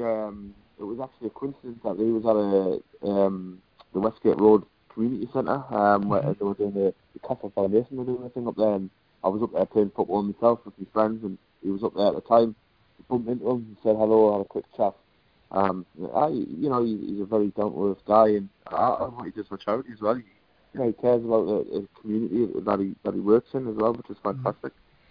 Well, it's interesting, isn't it? Because I said to John earlier, I said he's obviously I run to the gated ranges every day, and he was there himself, obviously looking around. But it's interesting that he wants to get involved with trying to make the Gated Angel a bit more of a tourist, because when you go there, I don't know if you've probably been there, past there loads of times, John, but there's nothing there. Yeah. There's nothing, is there? Pay my respects. I know it's a great place to have a pee. No, you're right. There's nothing there. It needs something. It's like obviously with the cuts in social services, it wouldn't need too much, would it? You can get a sponsor to come in there. You see some trucks that arrive there and give tea out and stuff like that, but there's a couple of benches, but there's nothing there. It should be one of the most famous things. Well, the thing is, I mean, I obviously I don't live up in the northeast now, but I live down here. But everybody does know about the Angel of the North. You know, it's that big, isn't it? So, you know, you do need something. You might as well cash in on its popularity. What do you think on we were talking earlier about Mitrovic, Kev? I heard he had a stinker on Saturday. Are you of the mind that he'll do a job this season, but we should move on from him, even though he seems to be very popular amongst the fan base? No, I wouldn't move on from him. He's still a young lad. He's got time on his hands to develop into a top player. I certainly wouldn't move on. I think he was unfairly dropped, to be honest with you, because he was on a good run of form both for Newcastle and internationally. So I think he was unfairly dropped. Granted, he played poorly on Saturday, but let's be honest, the whole team played poorly. There wasn't one player on the pitch that would probably hold their head up and say, "Yeah, I've had a decent game today." So no, when it comes to Mitrovic, give him time, and he'll come good. You've seen the signs. The signs are there.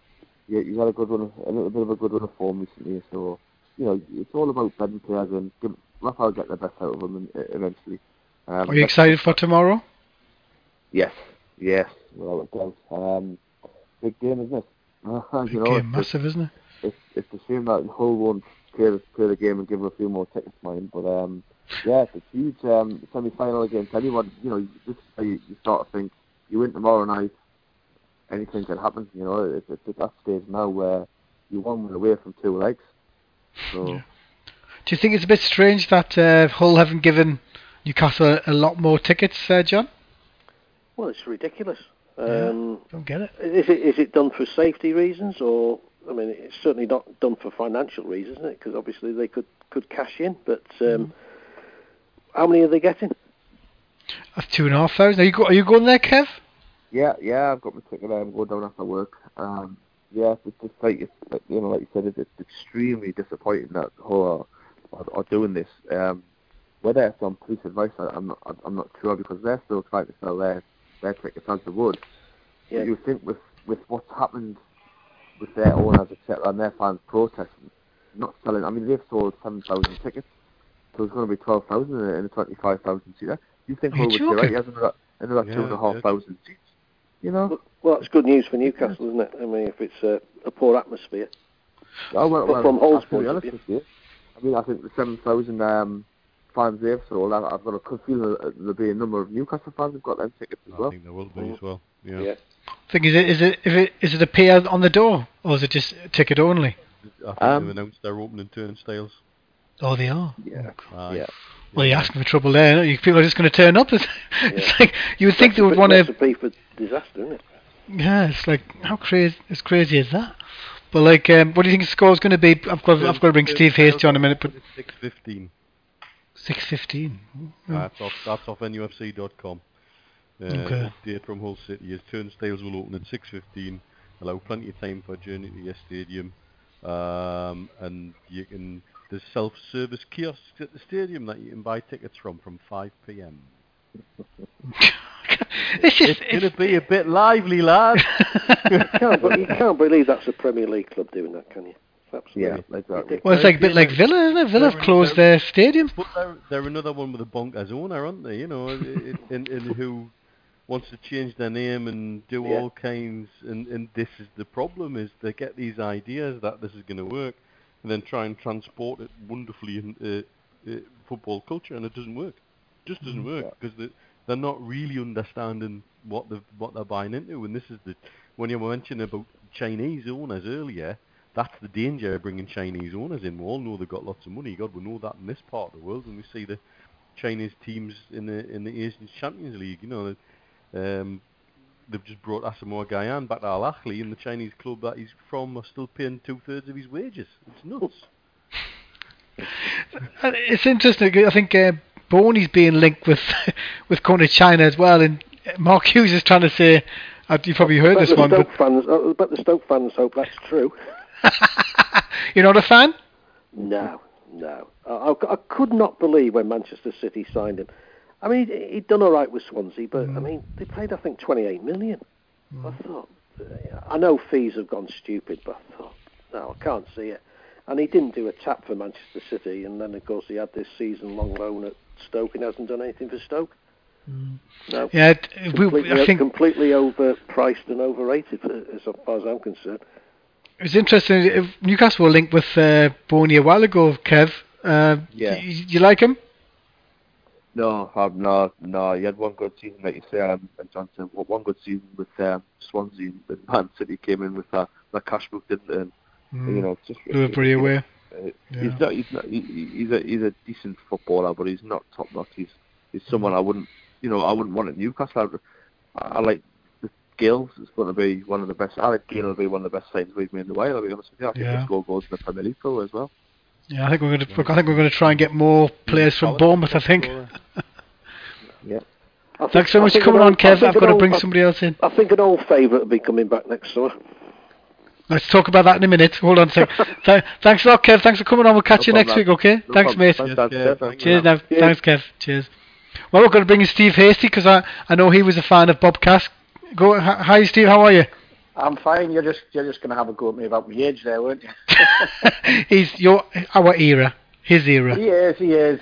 Yeah, I mean, everybody remembers Bob because if you go back to the time when Kevin was here as manager, Bob got all the stories. Bob was the focal point, along with John Gibson. I think probably the two of them arm wrestled to get the best stories out of Kevin and what was happening at St James's Park at the time. And I think he was probably well connected with the Magpie Group as well. So with those connections that he had, he was. I think they used each other, the Magpie Group and Bob, to make sure that they could really sort of twist the knife into McKeague and the board at that particular time. There were some great stories came out. He was always the man for the exclusive, as you've already said this evening. And I think that I think the best way to describe him is probably old school. Spot on, absolutely spot on. Well said. It's like you were just about to tell us Newcastle are going to get linked with an old favourite, John. So go ahead with that one, and we'll talk more before you have to pop off. Plays for West Ham. I would love that. Big Andy. It has to be. Yeah, instead of Mitrovic, that'd do nicely, wouldn't it? The thing is, like, the problem's always been with Andy is the figure, is the price tag. And the injuries, of course. The injuries more than the figure. That's the problem with Andy Carroll. I mean, the lifestyle, the fact that he's been carrying injuries for God knows how long now. I think one of the advantages of Andy come back is we're pretty close to the RBI, so he can nip him back and forward, can't he? But I think there's a lot of people like Andy Carroll. A lot of fans still got a soft spot for him, although he did get absolute pelters when he went to Liverpool and came back to St James's Park, if I remember rightly. And terrible. If the truth be known, he's never been the same player since. No, he couldn't turn down 35 million. Oh no, quite absolutely. But at the time we were all shouting and bawling, saying we had to turn down 35 million. simply because of what was going on. I think Newcastle was an absolute basket case then, and it continued to be a basket case for an awful long time after. But as you guys have been saying, quite rightly, things have certainly turned this season. Rafa been given total control of what's happening on the pitch. It's an interesting one. If you mentioned about Rafa and whether he'd met Mike Ashley. I think he has met Mike Ashley one or two times. I think if my memory serves me right, he did say at the start of the season that he asked to sit down with Mike Ashley when it came to the point of wanting that 10-day sort of spell that we had where we didn't know whether he was going to stay or go. I think he got the assurances that he needed, and he's got some good people around him. He's got a team that he's always worked with, and he's doing it his way.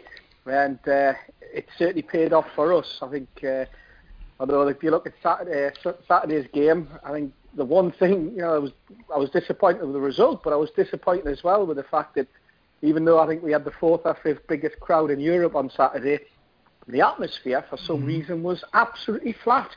It was like that before the game. It was like that walking up to the match, and it was like that inside the ground for long, long periods. And it's strange how we get that into that sort of situation, whether it's complacency. I was going to say maybe it's complacency, expected to beat Blackburn, end of story. That's right, and of course everything in the press. I'm not blaming the press guys, by the way, but everything in the press in the build up to the game, was the big sort of breaking Kevin's record, etc. But it didn't come. Blackburn, I think we played the wrong type of tactics. I mean, we played into their hands with Mitrovic on his own with two big central defenders, didn't we? Who basically just sat on him, quite frankly. And he wasn't getting the support from Perez. He wasn't getting the feeding from the two wingers, who both had poor games. I think there was an awful lot of players on that pitch, at least half a dozen of them, who were totally out of form on Saturday. And whether they were looking towards the cup match on Tuesday night, and then we've got another big game in Nottingham Forest on Friday night, So you're never too sure what's going on with players, are you, on what's going on with behind the scenes and mentally. But it was a strange Saturday, I must admit.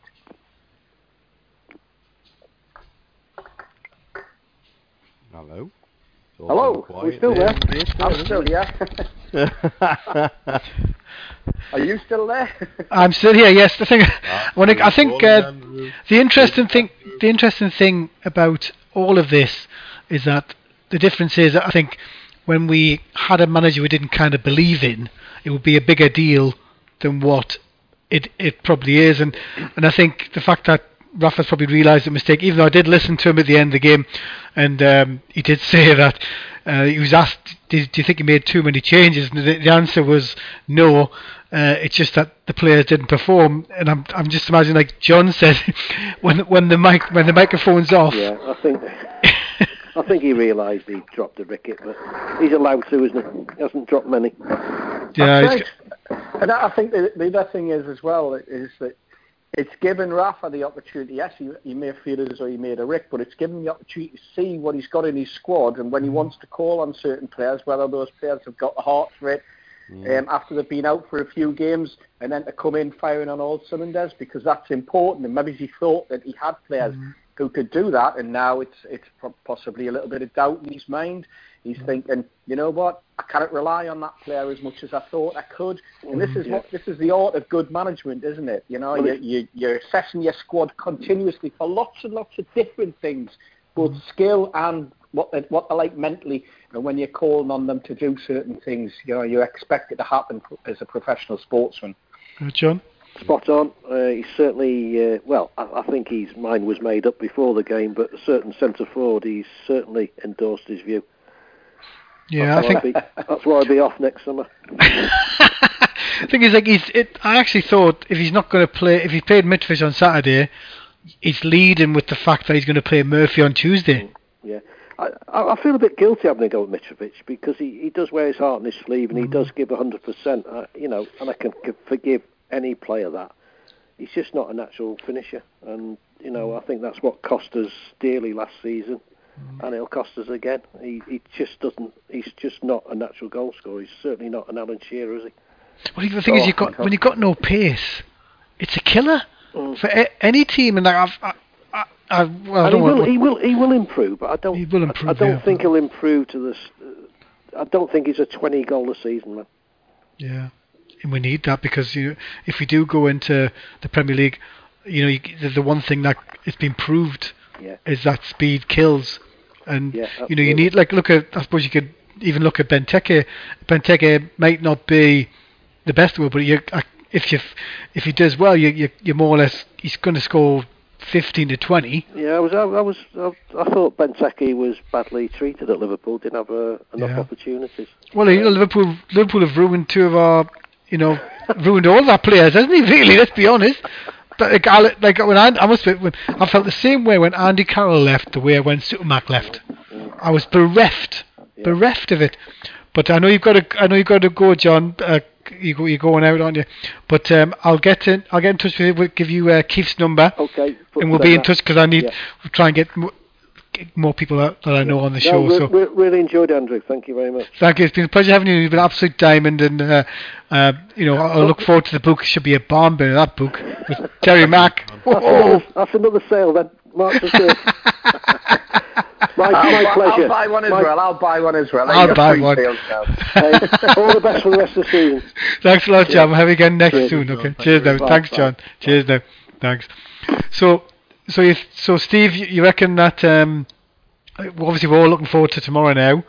It's going to be obviously I think the big guns are going to play tomorrow. I think Rafa.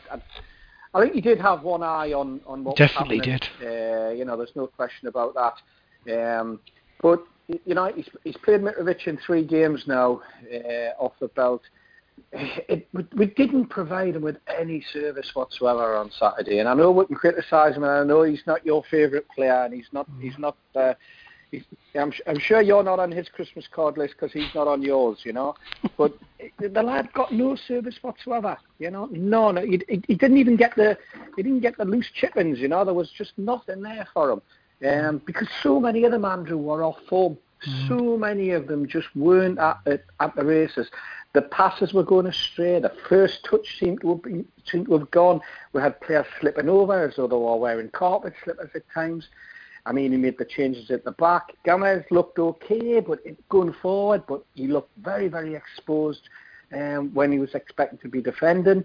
Yedlin, he didn't look as settled as he has in previous games.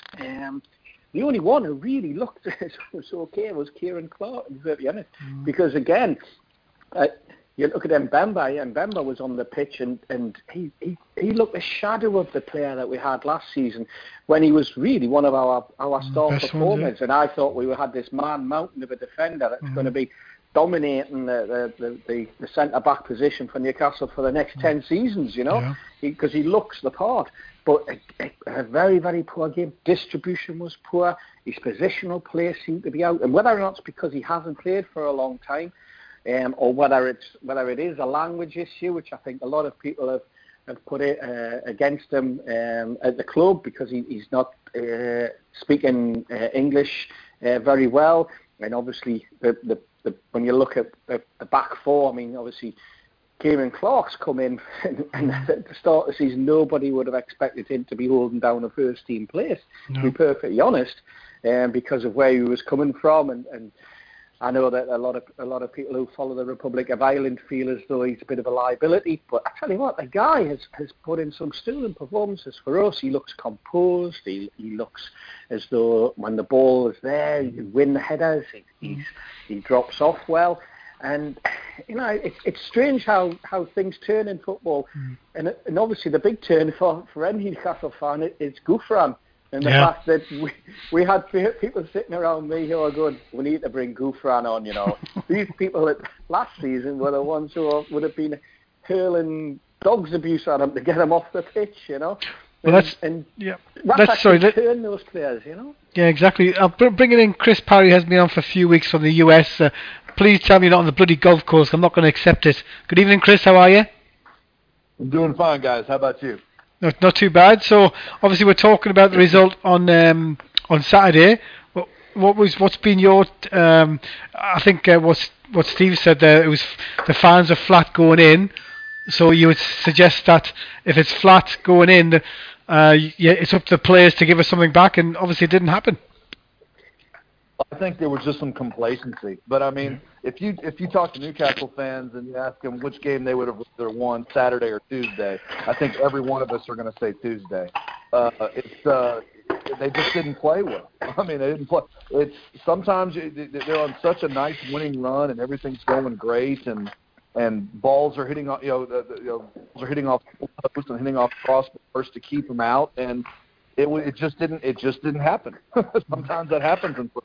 What you're hoping is that that's not a trend, that's just a one-off. And so that's kind of been what it's been like under Rafa Benitez. He does not allow that to take place. They may get away with that one game, but I imagine there's going to be one match, and I imagine there's going to be massive things. Well, let me just mute. I'm going to mute Steve because he's getting his breakfast, he's getting his dinner by the sounds of it. The interesting thing about the weekend is obviously Mitrovic getting pelters because it wasn't just him really, was it? It was the whole team. But the interesting thing is obviously John Richardson mentioned that, which I'm hoping is true, that Andy Carroll could end up being back in Newcastle probably for a reduced fee. That would be an interesting thing to happen if they are going to shop Mitrovic, which I've always thought they would.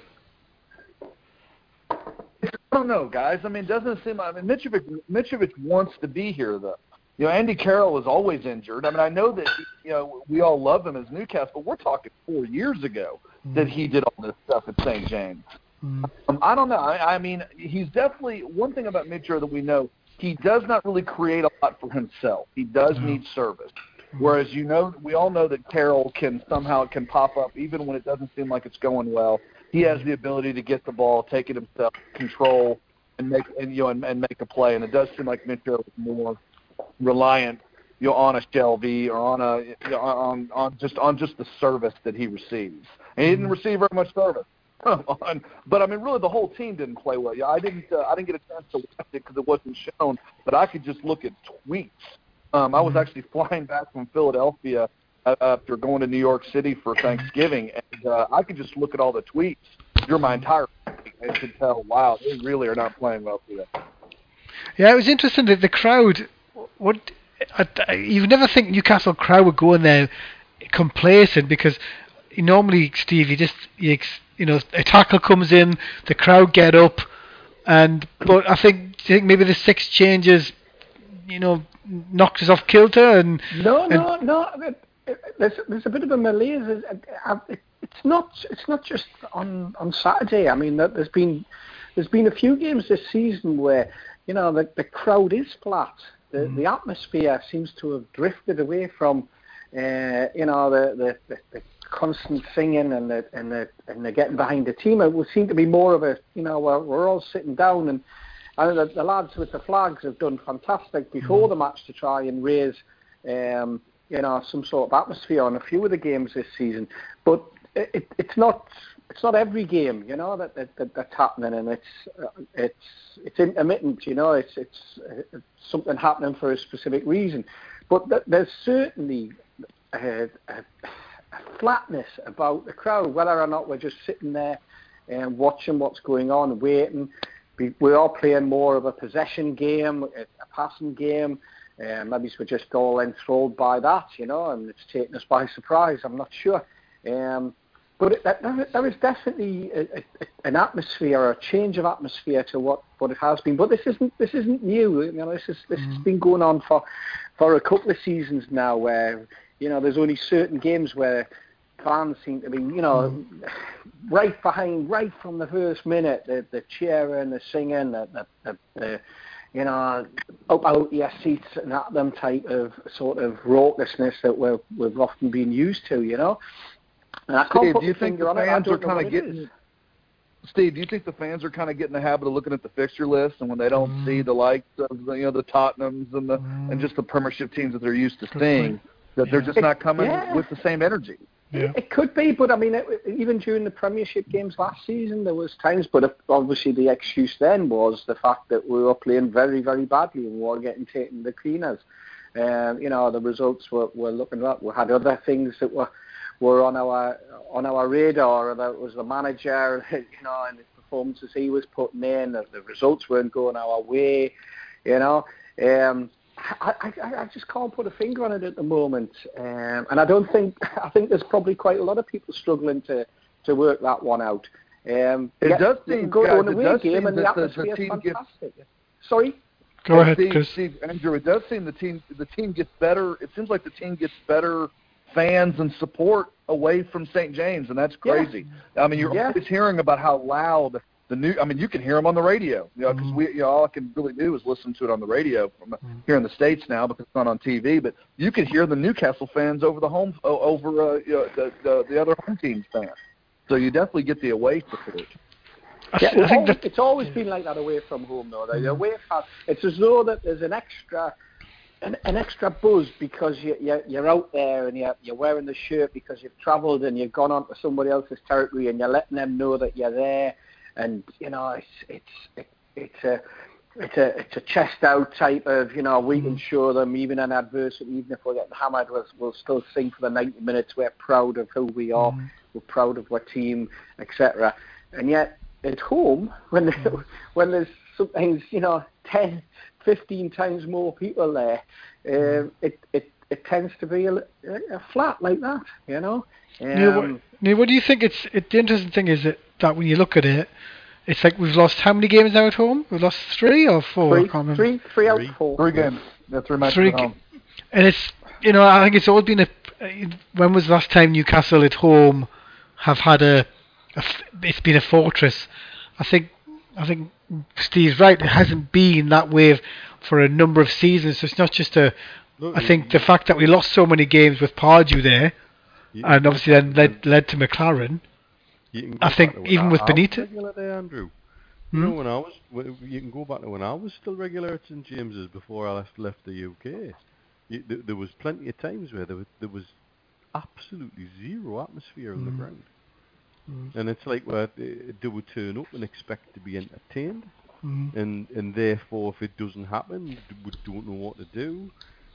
Is it time to seriously open the discussion about safe standing and allow groups of lads to get back together again? Is that what we need? Do we need that bit of terrace banter and camaraderie back? Because I remember,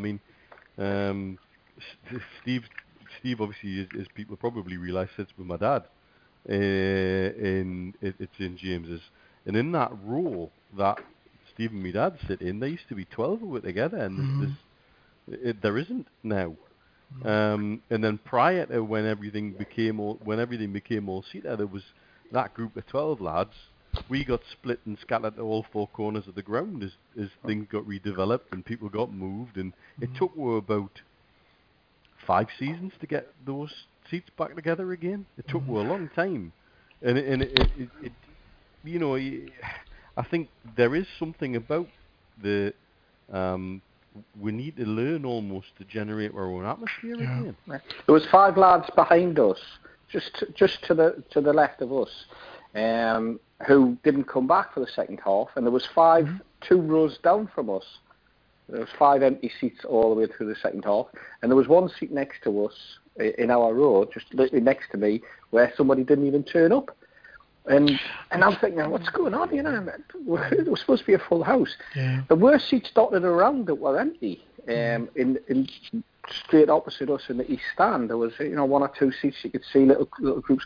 But the fact that the lads never came back at half time, that obviously said, you know what, I might as well just sit downstairs, have another couple of beers, and watch it on the box. Because it was that type of game. You knew at half time what was going on. You just thought, this isn't us, It's interesting, Chris, isn't it? When you think, obviously we're out of the Premier League.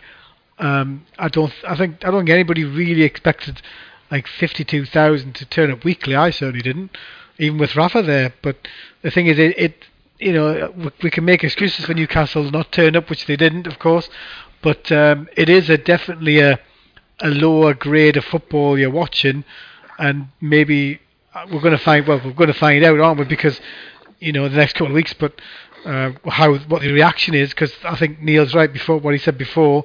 it's sometimes you need this just to get the fan base going again, right, Chris? Well, guys, I think we're also patting ourselves on the back too much as fans. Now, granted, I can't go to the games themselves, but I can watch. I watch them on watch them and listen on the radio, and it's always the talk of the 52,000 and this and that. Well, you can have 52,000 people in a stadium and still not have an atmosphere. I mean, it could be packed to the rafters, but still, I mean, if everyone's just kind of sitting there watching the match and not really being boisterous, it doesn't create much of an atmosphere. It creates a visual visual spectacle, but not much in regards to noise. But guys, wouldn't you say all season long that Newcastle have really not played well at home? I mean, there's been a couple games I think where they ran out and did. Of course, the game against Norwich was amazing, and that was the game that kind of got the season going, and I thought really kicked everything on. But there's been a lot of matches where they just don't seem to play well at St. James's Park, and to me, that's kind of weird.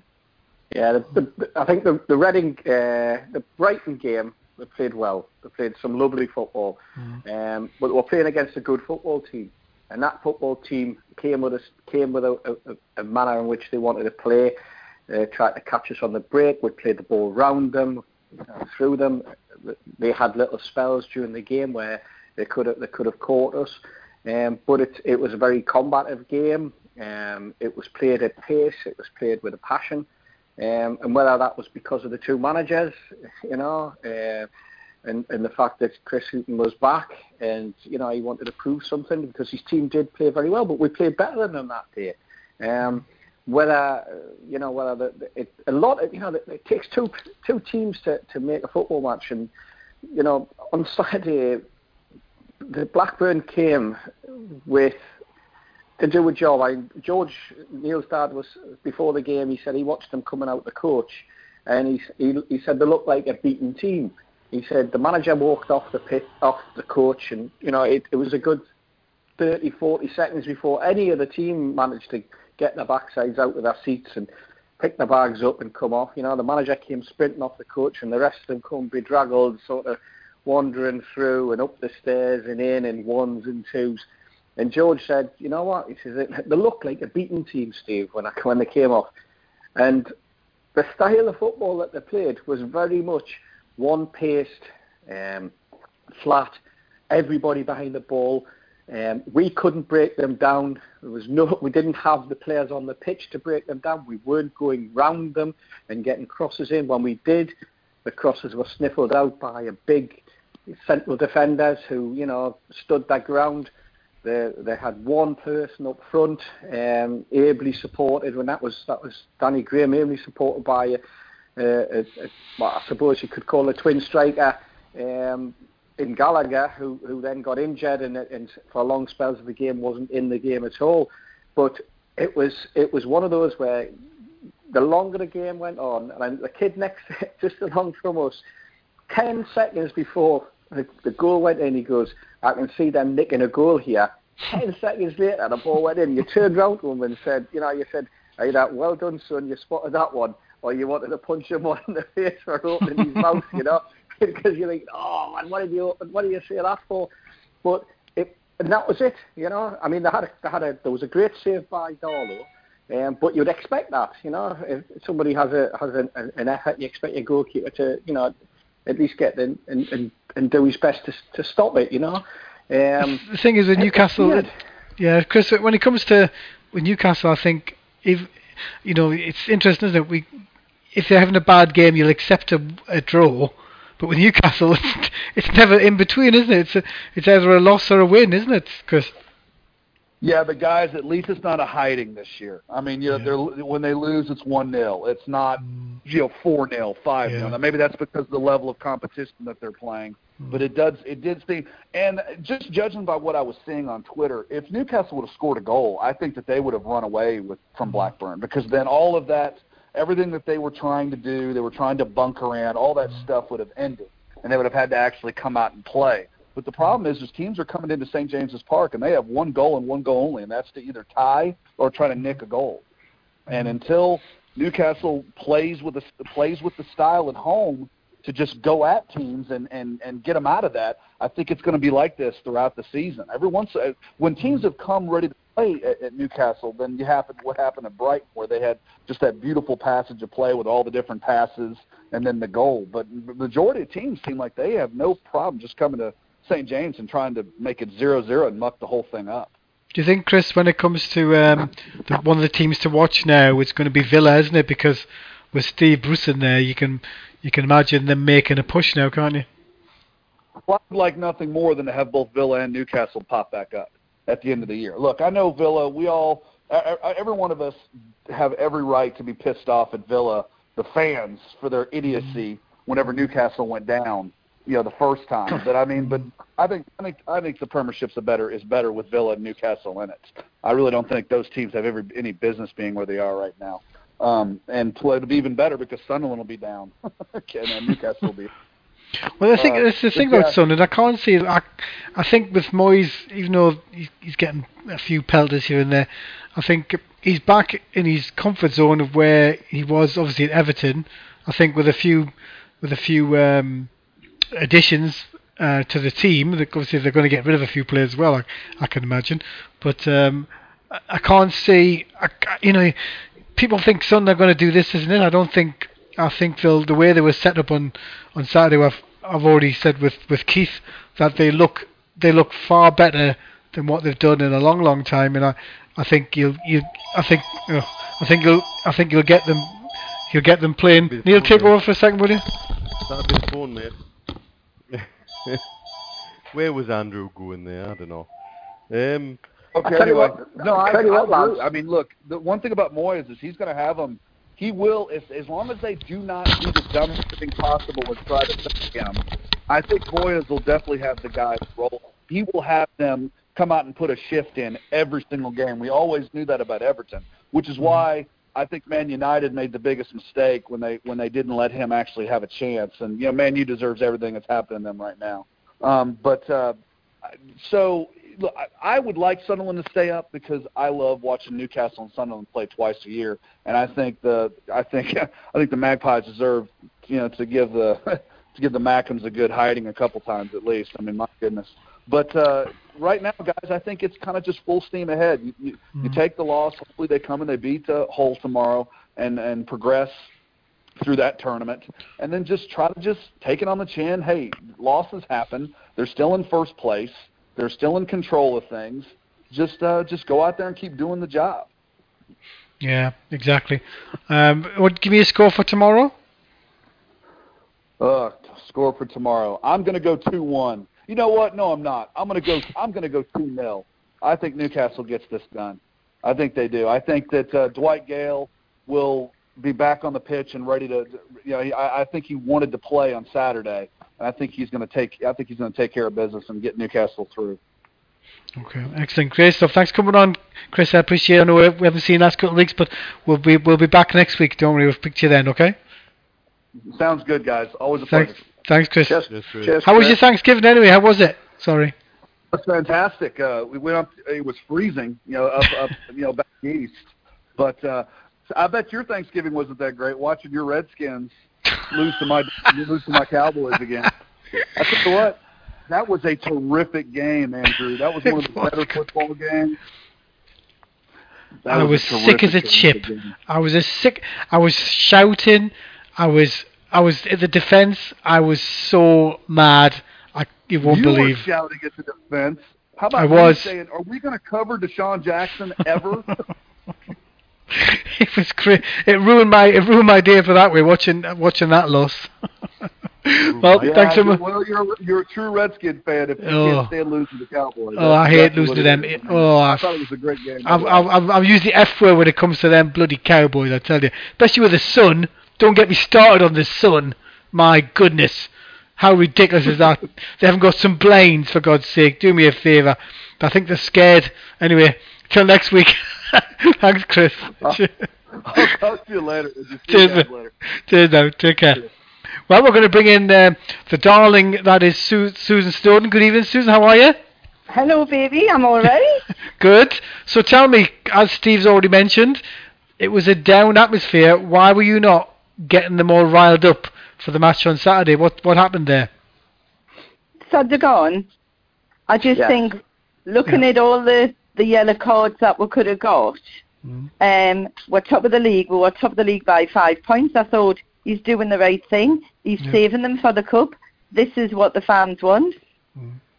So, to me, he was doing the right decision. And, yes, it was a poor game.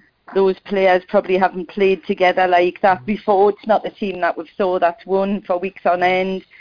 So it was quite expected when I saw like what was happening, you know, with the players, and probably saving them for tomorrow night, which I will be there. Was there any comment on? Sorry, go ahead, Steve. I was going to say, Susan, did you not think the atmosphere was flat? Oh yeah, definitely. Yeah. Why do you think that is? What do you put that down to? Do you put it down to changes? Do you put it down to the fact that we're so far clear and we've all got our minds on tomorrow, or what? You know, because it's been like that for a few games, hasn't it? Well, listening to the banter in the pub, you know, when the team comes out and it's released, everybody sort of goes up there thinking, oh, well, this one's not playing and this one's not playing, so there's grumblings before you get there. And I think maybe that was it, but you should have heard the arguments and the lasers. It wasn't good. It wasn't good, but then Paul come on and saved the day. I mean, he's a new man. I wonder when Dummergate would come on. I know Dummergate had to come on. Do you know what I mean? Me and him are like that. He's agent soon. But no, I think, I mean, the blokes were behind going, this is where bread and butter. And I'm saying, do you not want to win a cup? This is more important. And I'm seeing you talking out your backside, man. Of course, everybody wants silverware. We want to win this. We want to win the championship. And then we'll go on to win the Premier League next year. You know, I'm always an optimistic person, but I mean, Howie, it's been flat for months, for years, really. You know, everybody knew it would come to an end, but we're still top of the league. Wait till tomorrow night, and I'm coming back from Hull tomorrow night going, get in. We're going to the, whatever it is. We'll not be going to Wembley then, is it? Is it Wembley or just no, two legs? Semi-final. 2-leg semi-final. So, no, I wasn't down at all. It was sad that they're in a goal, but like I say, I'll tell you what's really paying me off. Here we go. What do you call him? 45. I've lost my chain of thought. Mitrovic, yeah. I'll tell you, he spits the dummy out when now goes his way. When that man misses a ball, he's too busy chucking his arms out, throwing his dummy out the pram, when really he should be running after it, and that's paying us off a bit. Do you know what I mean? That's just the mentality. I think that's his that's the thing, isn't it? It is the mentality.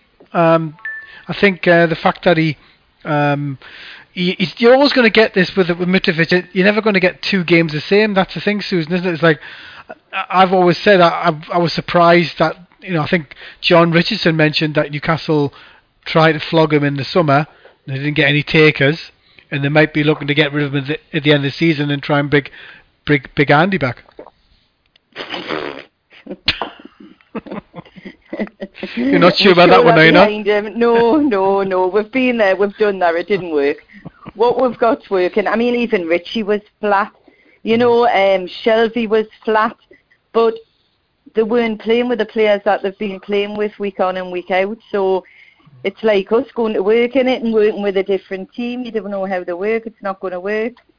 Just have faith. Wait till tomorrow night. This time tomorrow night. We'll probably be 3-0 up. Do you think he'll play Darren Murphy instead of... Because if he's played Mitrovic last 3 games, I think you can definitely see... It's interesting, as soon as you take Gouffon out the team... I didn't understand that one unless he's because he did say afterwards a few players were carrying knocks, didn't he? They need a few knocks and a few whippings. That's what they need. But have faith. Wait till tomorrow night. Do you know what I mean? Hey, can I ask you something, Steve? You might know this. Yeah. Boxing Day, is there no buses on? No, the club's paying for buses. Are they? Yeah. Oh, and the Metro? I'm not sure at the Metro, but I know that the club has had a word with the authorities, and they're going to stump up some money for, and perhaps it's the Metro as well. I'm not too sure, because normally the Metro closes early, doesn't it, on a Boxing Day? But I think as far as I can gather, it's been kept open. But it doesn't really matter with the Metro, because it's always breaking down anyway, doesn't it? So. But my understanding is that the club has done some sort of deal with the council with regards to transport. With getting the buses on. Nexus, champion. I'll tell you what. Well, I'm looking at the results on Saturday, and Andrew's going on about Villa and about he's this strange love affair that he has with Steve Bruce. But I tell you, nobody's mentioned the fact that how Derby have picked up since McLaren went there. I mean, they had another win on Saturday against Norwich, and I mean they're up to 9th on 26 points. They're above your beloved Villa, Andrew. Beloved Villa. You seem to have this thing about. Well, I just don't like the fact that people dump on Steve Bruce all the time, and I think because he's come back re-energised, the worry for me was that he would lift Villa, and that's my main worry about Villa, is that they could come up and really give Newcastle a push. Don't worry about Steve Bruce. He never played forward, right? He had opportunities as a schoolboy. He never played forward. He's never managed to. He's had a pop at us. He's a centre Geordie now because he's got a strange accent. Don't worry about him, I tell you. And you look at the league table and you go on about Villa. Look at Birmingham. I mean, Birmingham have done tremendous under Gary Rowett. They're sitting there in 4th.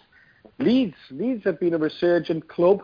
And their manager seems to, we beat them 2-0 last week. They didn't look anything special, but they're picking up results again, and that was a great result against Rotherham. I mean, even though Rotherham at the bottom of the league, so that it's knitting in really, really tight below us. When you look at those teams on sort of from Huddersfield on 30 down to as far as Fulham, Villa, Preston. I think that's probably the 12th is, they're all on 25 to 28, takes you from 12th to 7th, it's really, really tight. I'm just glad we've got the points, and we're sitting there with 40 points, and we've got that nice sort of gap between us and 3rd, and certainly the gap between us and Leeds is, it's 11 points there from that, because it's that dodgy time, and we've got Nottingham Forest on Friday. We've got my next home game, which is our only home game till Boxing Day, believe it or not, on the 10th against Birmingham, and then we've got Forest again on New Year, well, the day before New Year's Eve, on the 30th. TV games as well, so that and the Sheffield Wednesday Boxing Day game that Susan's talking about, some big games coming up, some difficult ties, some teams that are up there or thereabouts. It's strange as well, though. Norwich have completely imploded, haven't they? Since we played them. So it's a fascinating league. It's a bit annoying, though, isn't it, Susan? There's some fascinating referees in as well. Oh, yeah. What was he doing, rubbing his leg at the other end? I've never known a referee stop and rubbing at a player's leg. What's going on here? The ridiculous handball in the second half. There was a couple of decisions at your end of the pitch that looked as though the ball was going out for a goal kick where he gave corners to. He didn't seem to be. I mean, the linesman was on our side was never up with play, but they very rarely are on our side. I don't know why, but poor performances all round. But you're right. The officials in this league, they let totally so much different. go. It's totally different. It's more physical. They let challengers go that you wouldn't expect, but they pick you up on some ridiculous things as well, don't they? And it's as though they've got to do it because they haven't stopped the game for a few minutes, so we've got to get involved. I've got to let them know that I'm here. I've got to let that assessor in the stand know that I'm still awake, if you like, and still in control. Well, I've got to bring in my last guest, Steve. Thanks so much for coming on tonight. We'll be obviously be on next week. I've just got to bring in John. But thanks a lot, Steve. It's been a pleasure as ever. Thank you. See Cheers, you mate. later. See you. Right. Enjoy tomorrow, Susan. Enjoy it. I shall. We'll talk about it next week. I'm sure we'll. Take care. Cheers now. Okay, mate. Cheers, Bye. Steve. Bye-bye. Right. I'm So going to go because I've got to pack me bait. Well, I've got John, the last caller, so I was going to say... We've got Villa and Celtic. It's becoming multinational, this. God, he'd be loving it, wouldn't he? They won the weekend. They won a trophy. God, be non-stop. Were you disappointed on Saturday, John, with Newcastle? First of all, Andrew, even Susie, even all the listeners. Hello. Well, yeah, I hope you're coming to my 50th birthday party. Hey, you have to tweet us when the date is going to be. February, when is it? February? February, See, I'll be there, don't worry, I'll be there. I'll be there. Because she knows she's going to get free gifts, that's why. Don't mention Jack Daniels, honey. I'll get you some Monster Munch. Listen, I'm going to let you go because it's a long day for us tomorrow. So hopefully I'll be coming home all chuffed and happy. And lovely. Nice to have you on anyway, Susan. Thanks so much for tonight. Okay, take Cheers, care, lads. See you later. Bye. Ta-ra now. Bye. So tell me, John, obviously we've had discussing a lot tonight about the way we played the 6 changes. It was a bit of a mixture of, and plus obviously they're saying it was a flat atmosphere, and it's been like that for a while. Right. I think Neil made a good point about bringing safe standing to try and generate more atmosphere, but that's early in the stages that the FA have started to look at it.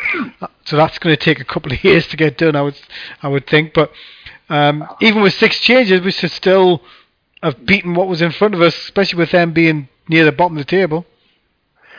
Andrew, right? I mean, that's what I was going to talk to you about, the team selection, mate. I mean, team selection, there's no need for that, like, because, I mean, making 6 changes sort of thing, I mean, you know Marshall Rafa, don't you? Right? I mean, I've been a fan, always a fan of still am. But at the end of the day, right? I mean, you can't go in making 6 changes like that. You've got to keep a winning team. I know you've got a big squad coming on, right? But you've got to keep a winning team, and the teams trying to get in just have to work harder, sort of thing. But at the end of the day, why did he make those changes? He doesn't need to make that changes. You know what I mean? They came back down and spectacularly. And the ones that came in, like November, I mean, he played quite poorly on Saturday as well, sort of. And okay, he didn't play for a long time, but you would have thought he would have done okay. But at the end of the day, fair play to Blackburn. They came up to us, they'd done a job, and they made it so difficult for us. You know what I mean? Got the 3 points, but we'll bounce back from this, and it wasn't the greatest of games. I mean, Richie had a good chance fired over the bar. Kieran Clark wasn't quick enough. Gail missed a chance at the end. Gail missed a great chance at the end as well. And the one I'm worried about in a minute, I'm going to be honest with you, is Jose Perez at this moment in time. I'm worried about him because the last few games he hasn't really performed, hasn't he? You know what I mean? I mean, he's got the talent, he's got the ability, but I know a lot of people on Twitter say I'm not allowed to have a go at Perez, but I'm only being honest, and I'll tell how like it is, sort of thing. But I think he's too lightweight for the championship. I really do, and that's only my opinion. What do you think, Neil? I think that's it. To me, it's like, is Perez one of these players? You play him 1 week, you leave him out or put him in as a sub, because it looks like he's starting to play him pretty well, not regularly, but he's playing him more than what he used to. Got to pick a games for him because he's like Mitrovic, he blows hot and cold. And the one thing they've stopped doing with him to a greater degree, and this is where I think they went wrong with him, was he was playing in the number 10, then he was playing out wide, then he's wide on the other side, then he's up front, and then he's back in a deeper role. And they were moving his role around a lot. And now he seems to be, when he does play, he seems to be playing in the number 10 position more often than not. And I think it's that kind of, he needs that kind of consistency to develop, I think. And I think it's Rafa seems to have decided that the pairings are Gale and Diarmi and Mitrovic and Perez. And so when you get one, you usually get the other. Though, to be fair, he hasn't done that totally consistently. I've accused Perez of being lightweight for too long now. Yeah, I'm not sure whether he is or he isn't. He is. I don't know whether he's lightweight or whether he's not fit enough. I don't know. I'm not sure which. There's the thing. But there seems to be something missing sometimes, where he's second touches a tackle and he's second to everything. But then other times he can be looking absolute world beater. So it's that lack of consistency. But equally, we've got to also remember he's not necessarily an old professional. He's still a young man. He's still developing. He's still probably learning every day on the training pitch off Rafa. Did you find it strange that he's? Sorry, go ahead. No, that's all right. Carry on. Good. I think I think if you're gonna play Perez, I think it seems that he's going to play Mitrovic. He has to play Perez. Seems to be that, like I said, he seems to have settled on these combinations, and that he wants Gale and Diarmi or Mitrovic and Perez, and near the twain shall meet. That seems to be the way he's gone. Now I think the Murphy coming in somewhere down the line, because he's got to at some stage, is going to chuck an interesting conundrum. I know I've heard people shouting to go 4-4-2 with Mitrovic and Gale. I have the sneaking fancy the time he does go 4-4-2, it'll be with Murphy and Gale. But that's just my. Well, I think the reason he played him Saturday, I got the sense, and I don't know, but what do you think, John, that he's going to bring Murphy in tomorrow night?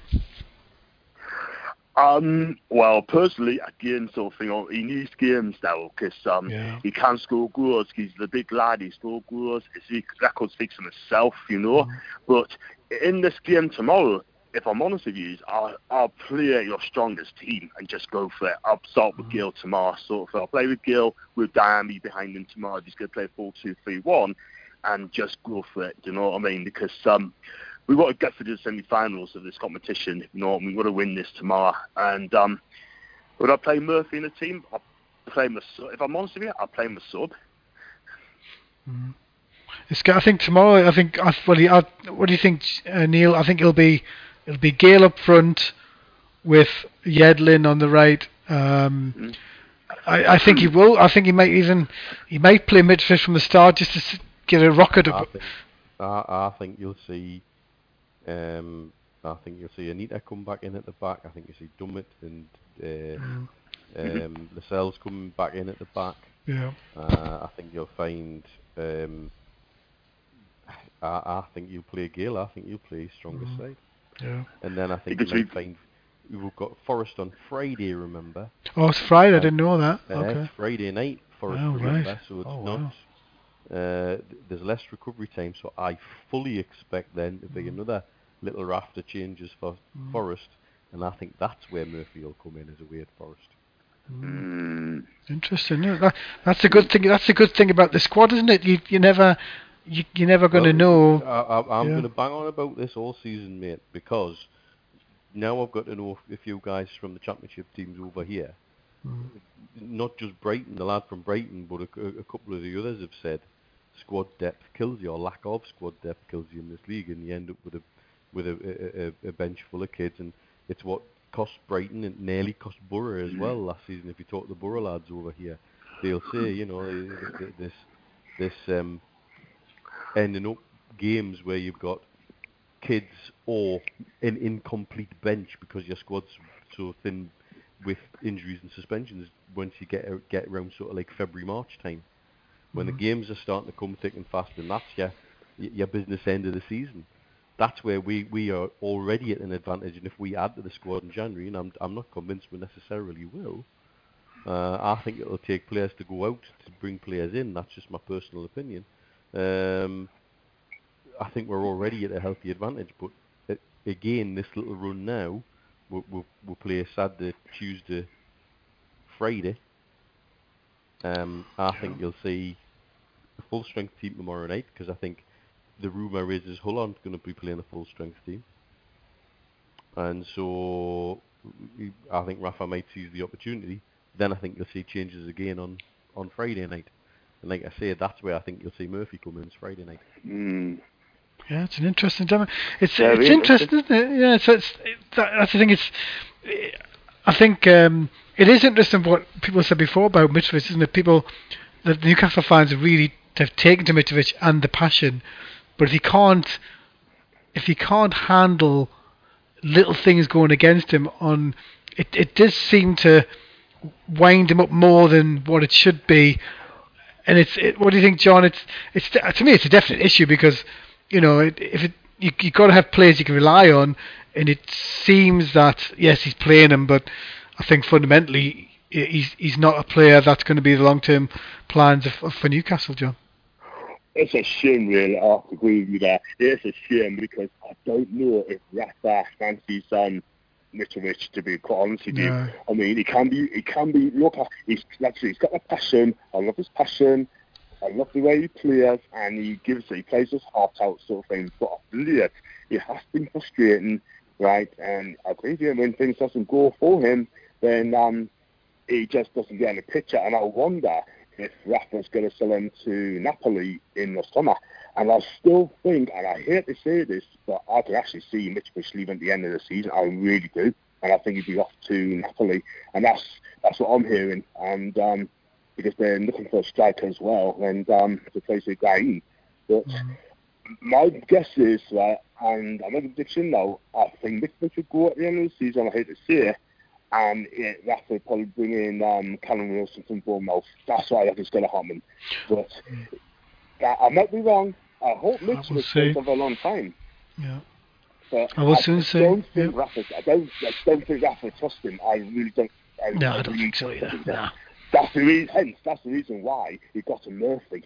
You know what I mean? But we are going to get a striker in the summer. We definitely will do. But my guess is I think we get Callum Wilson next season from Bournemouth. Yeah. Well, let's see. Well, hopefully we'll get a good result. But thanks for coming on, John. We'll catch you next week, okay?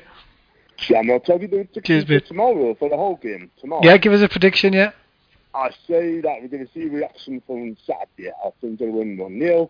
And for the Forest game, it's going to be tough, but we might just nick it 1-0. I think it'll be a draw. Neil, what do you think? I think we're going to win both games. There you go. Oh, you do? No, that's me told. Thanks a lot for coming on, John, and we'll catch you next week. And as ever, thanks to my main guest tonight. It's been John Richardson. What a pleasure. He was on the show. Really, really good. But we'll catch you next week on Toon Talk. Thanks a lot, everybody. No bother. Thanks, John. Take care now. I'll speak to you in a minute. Cheers now. Bye.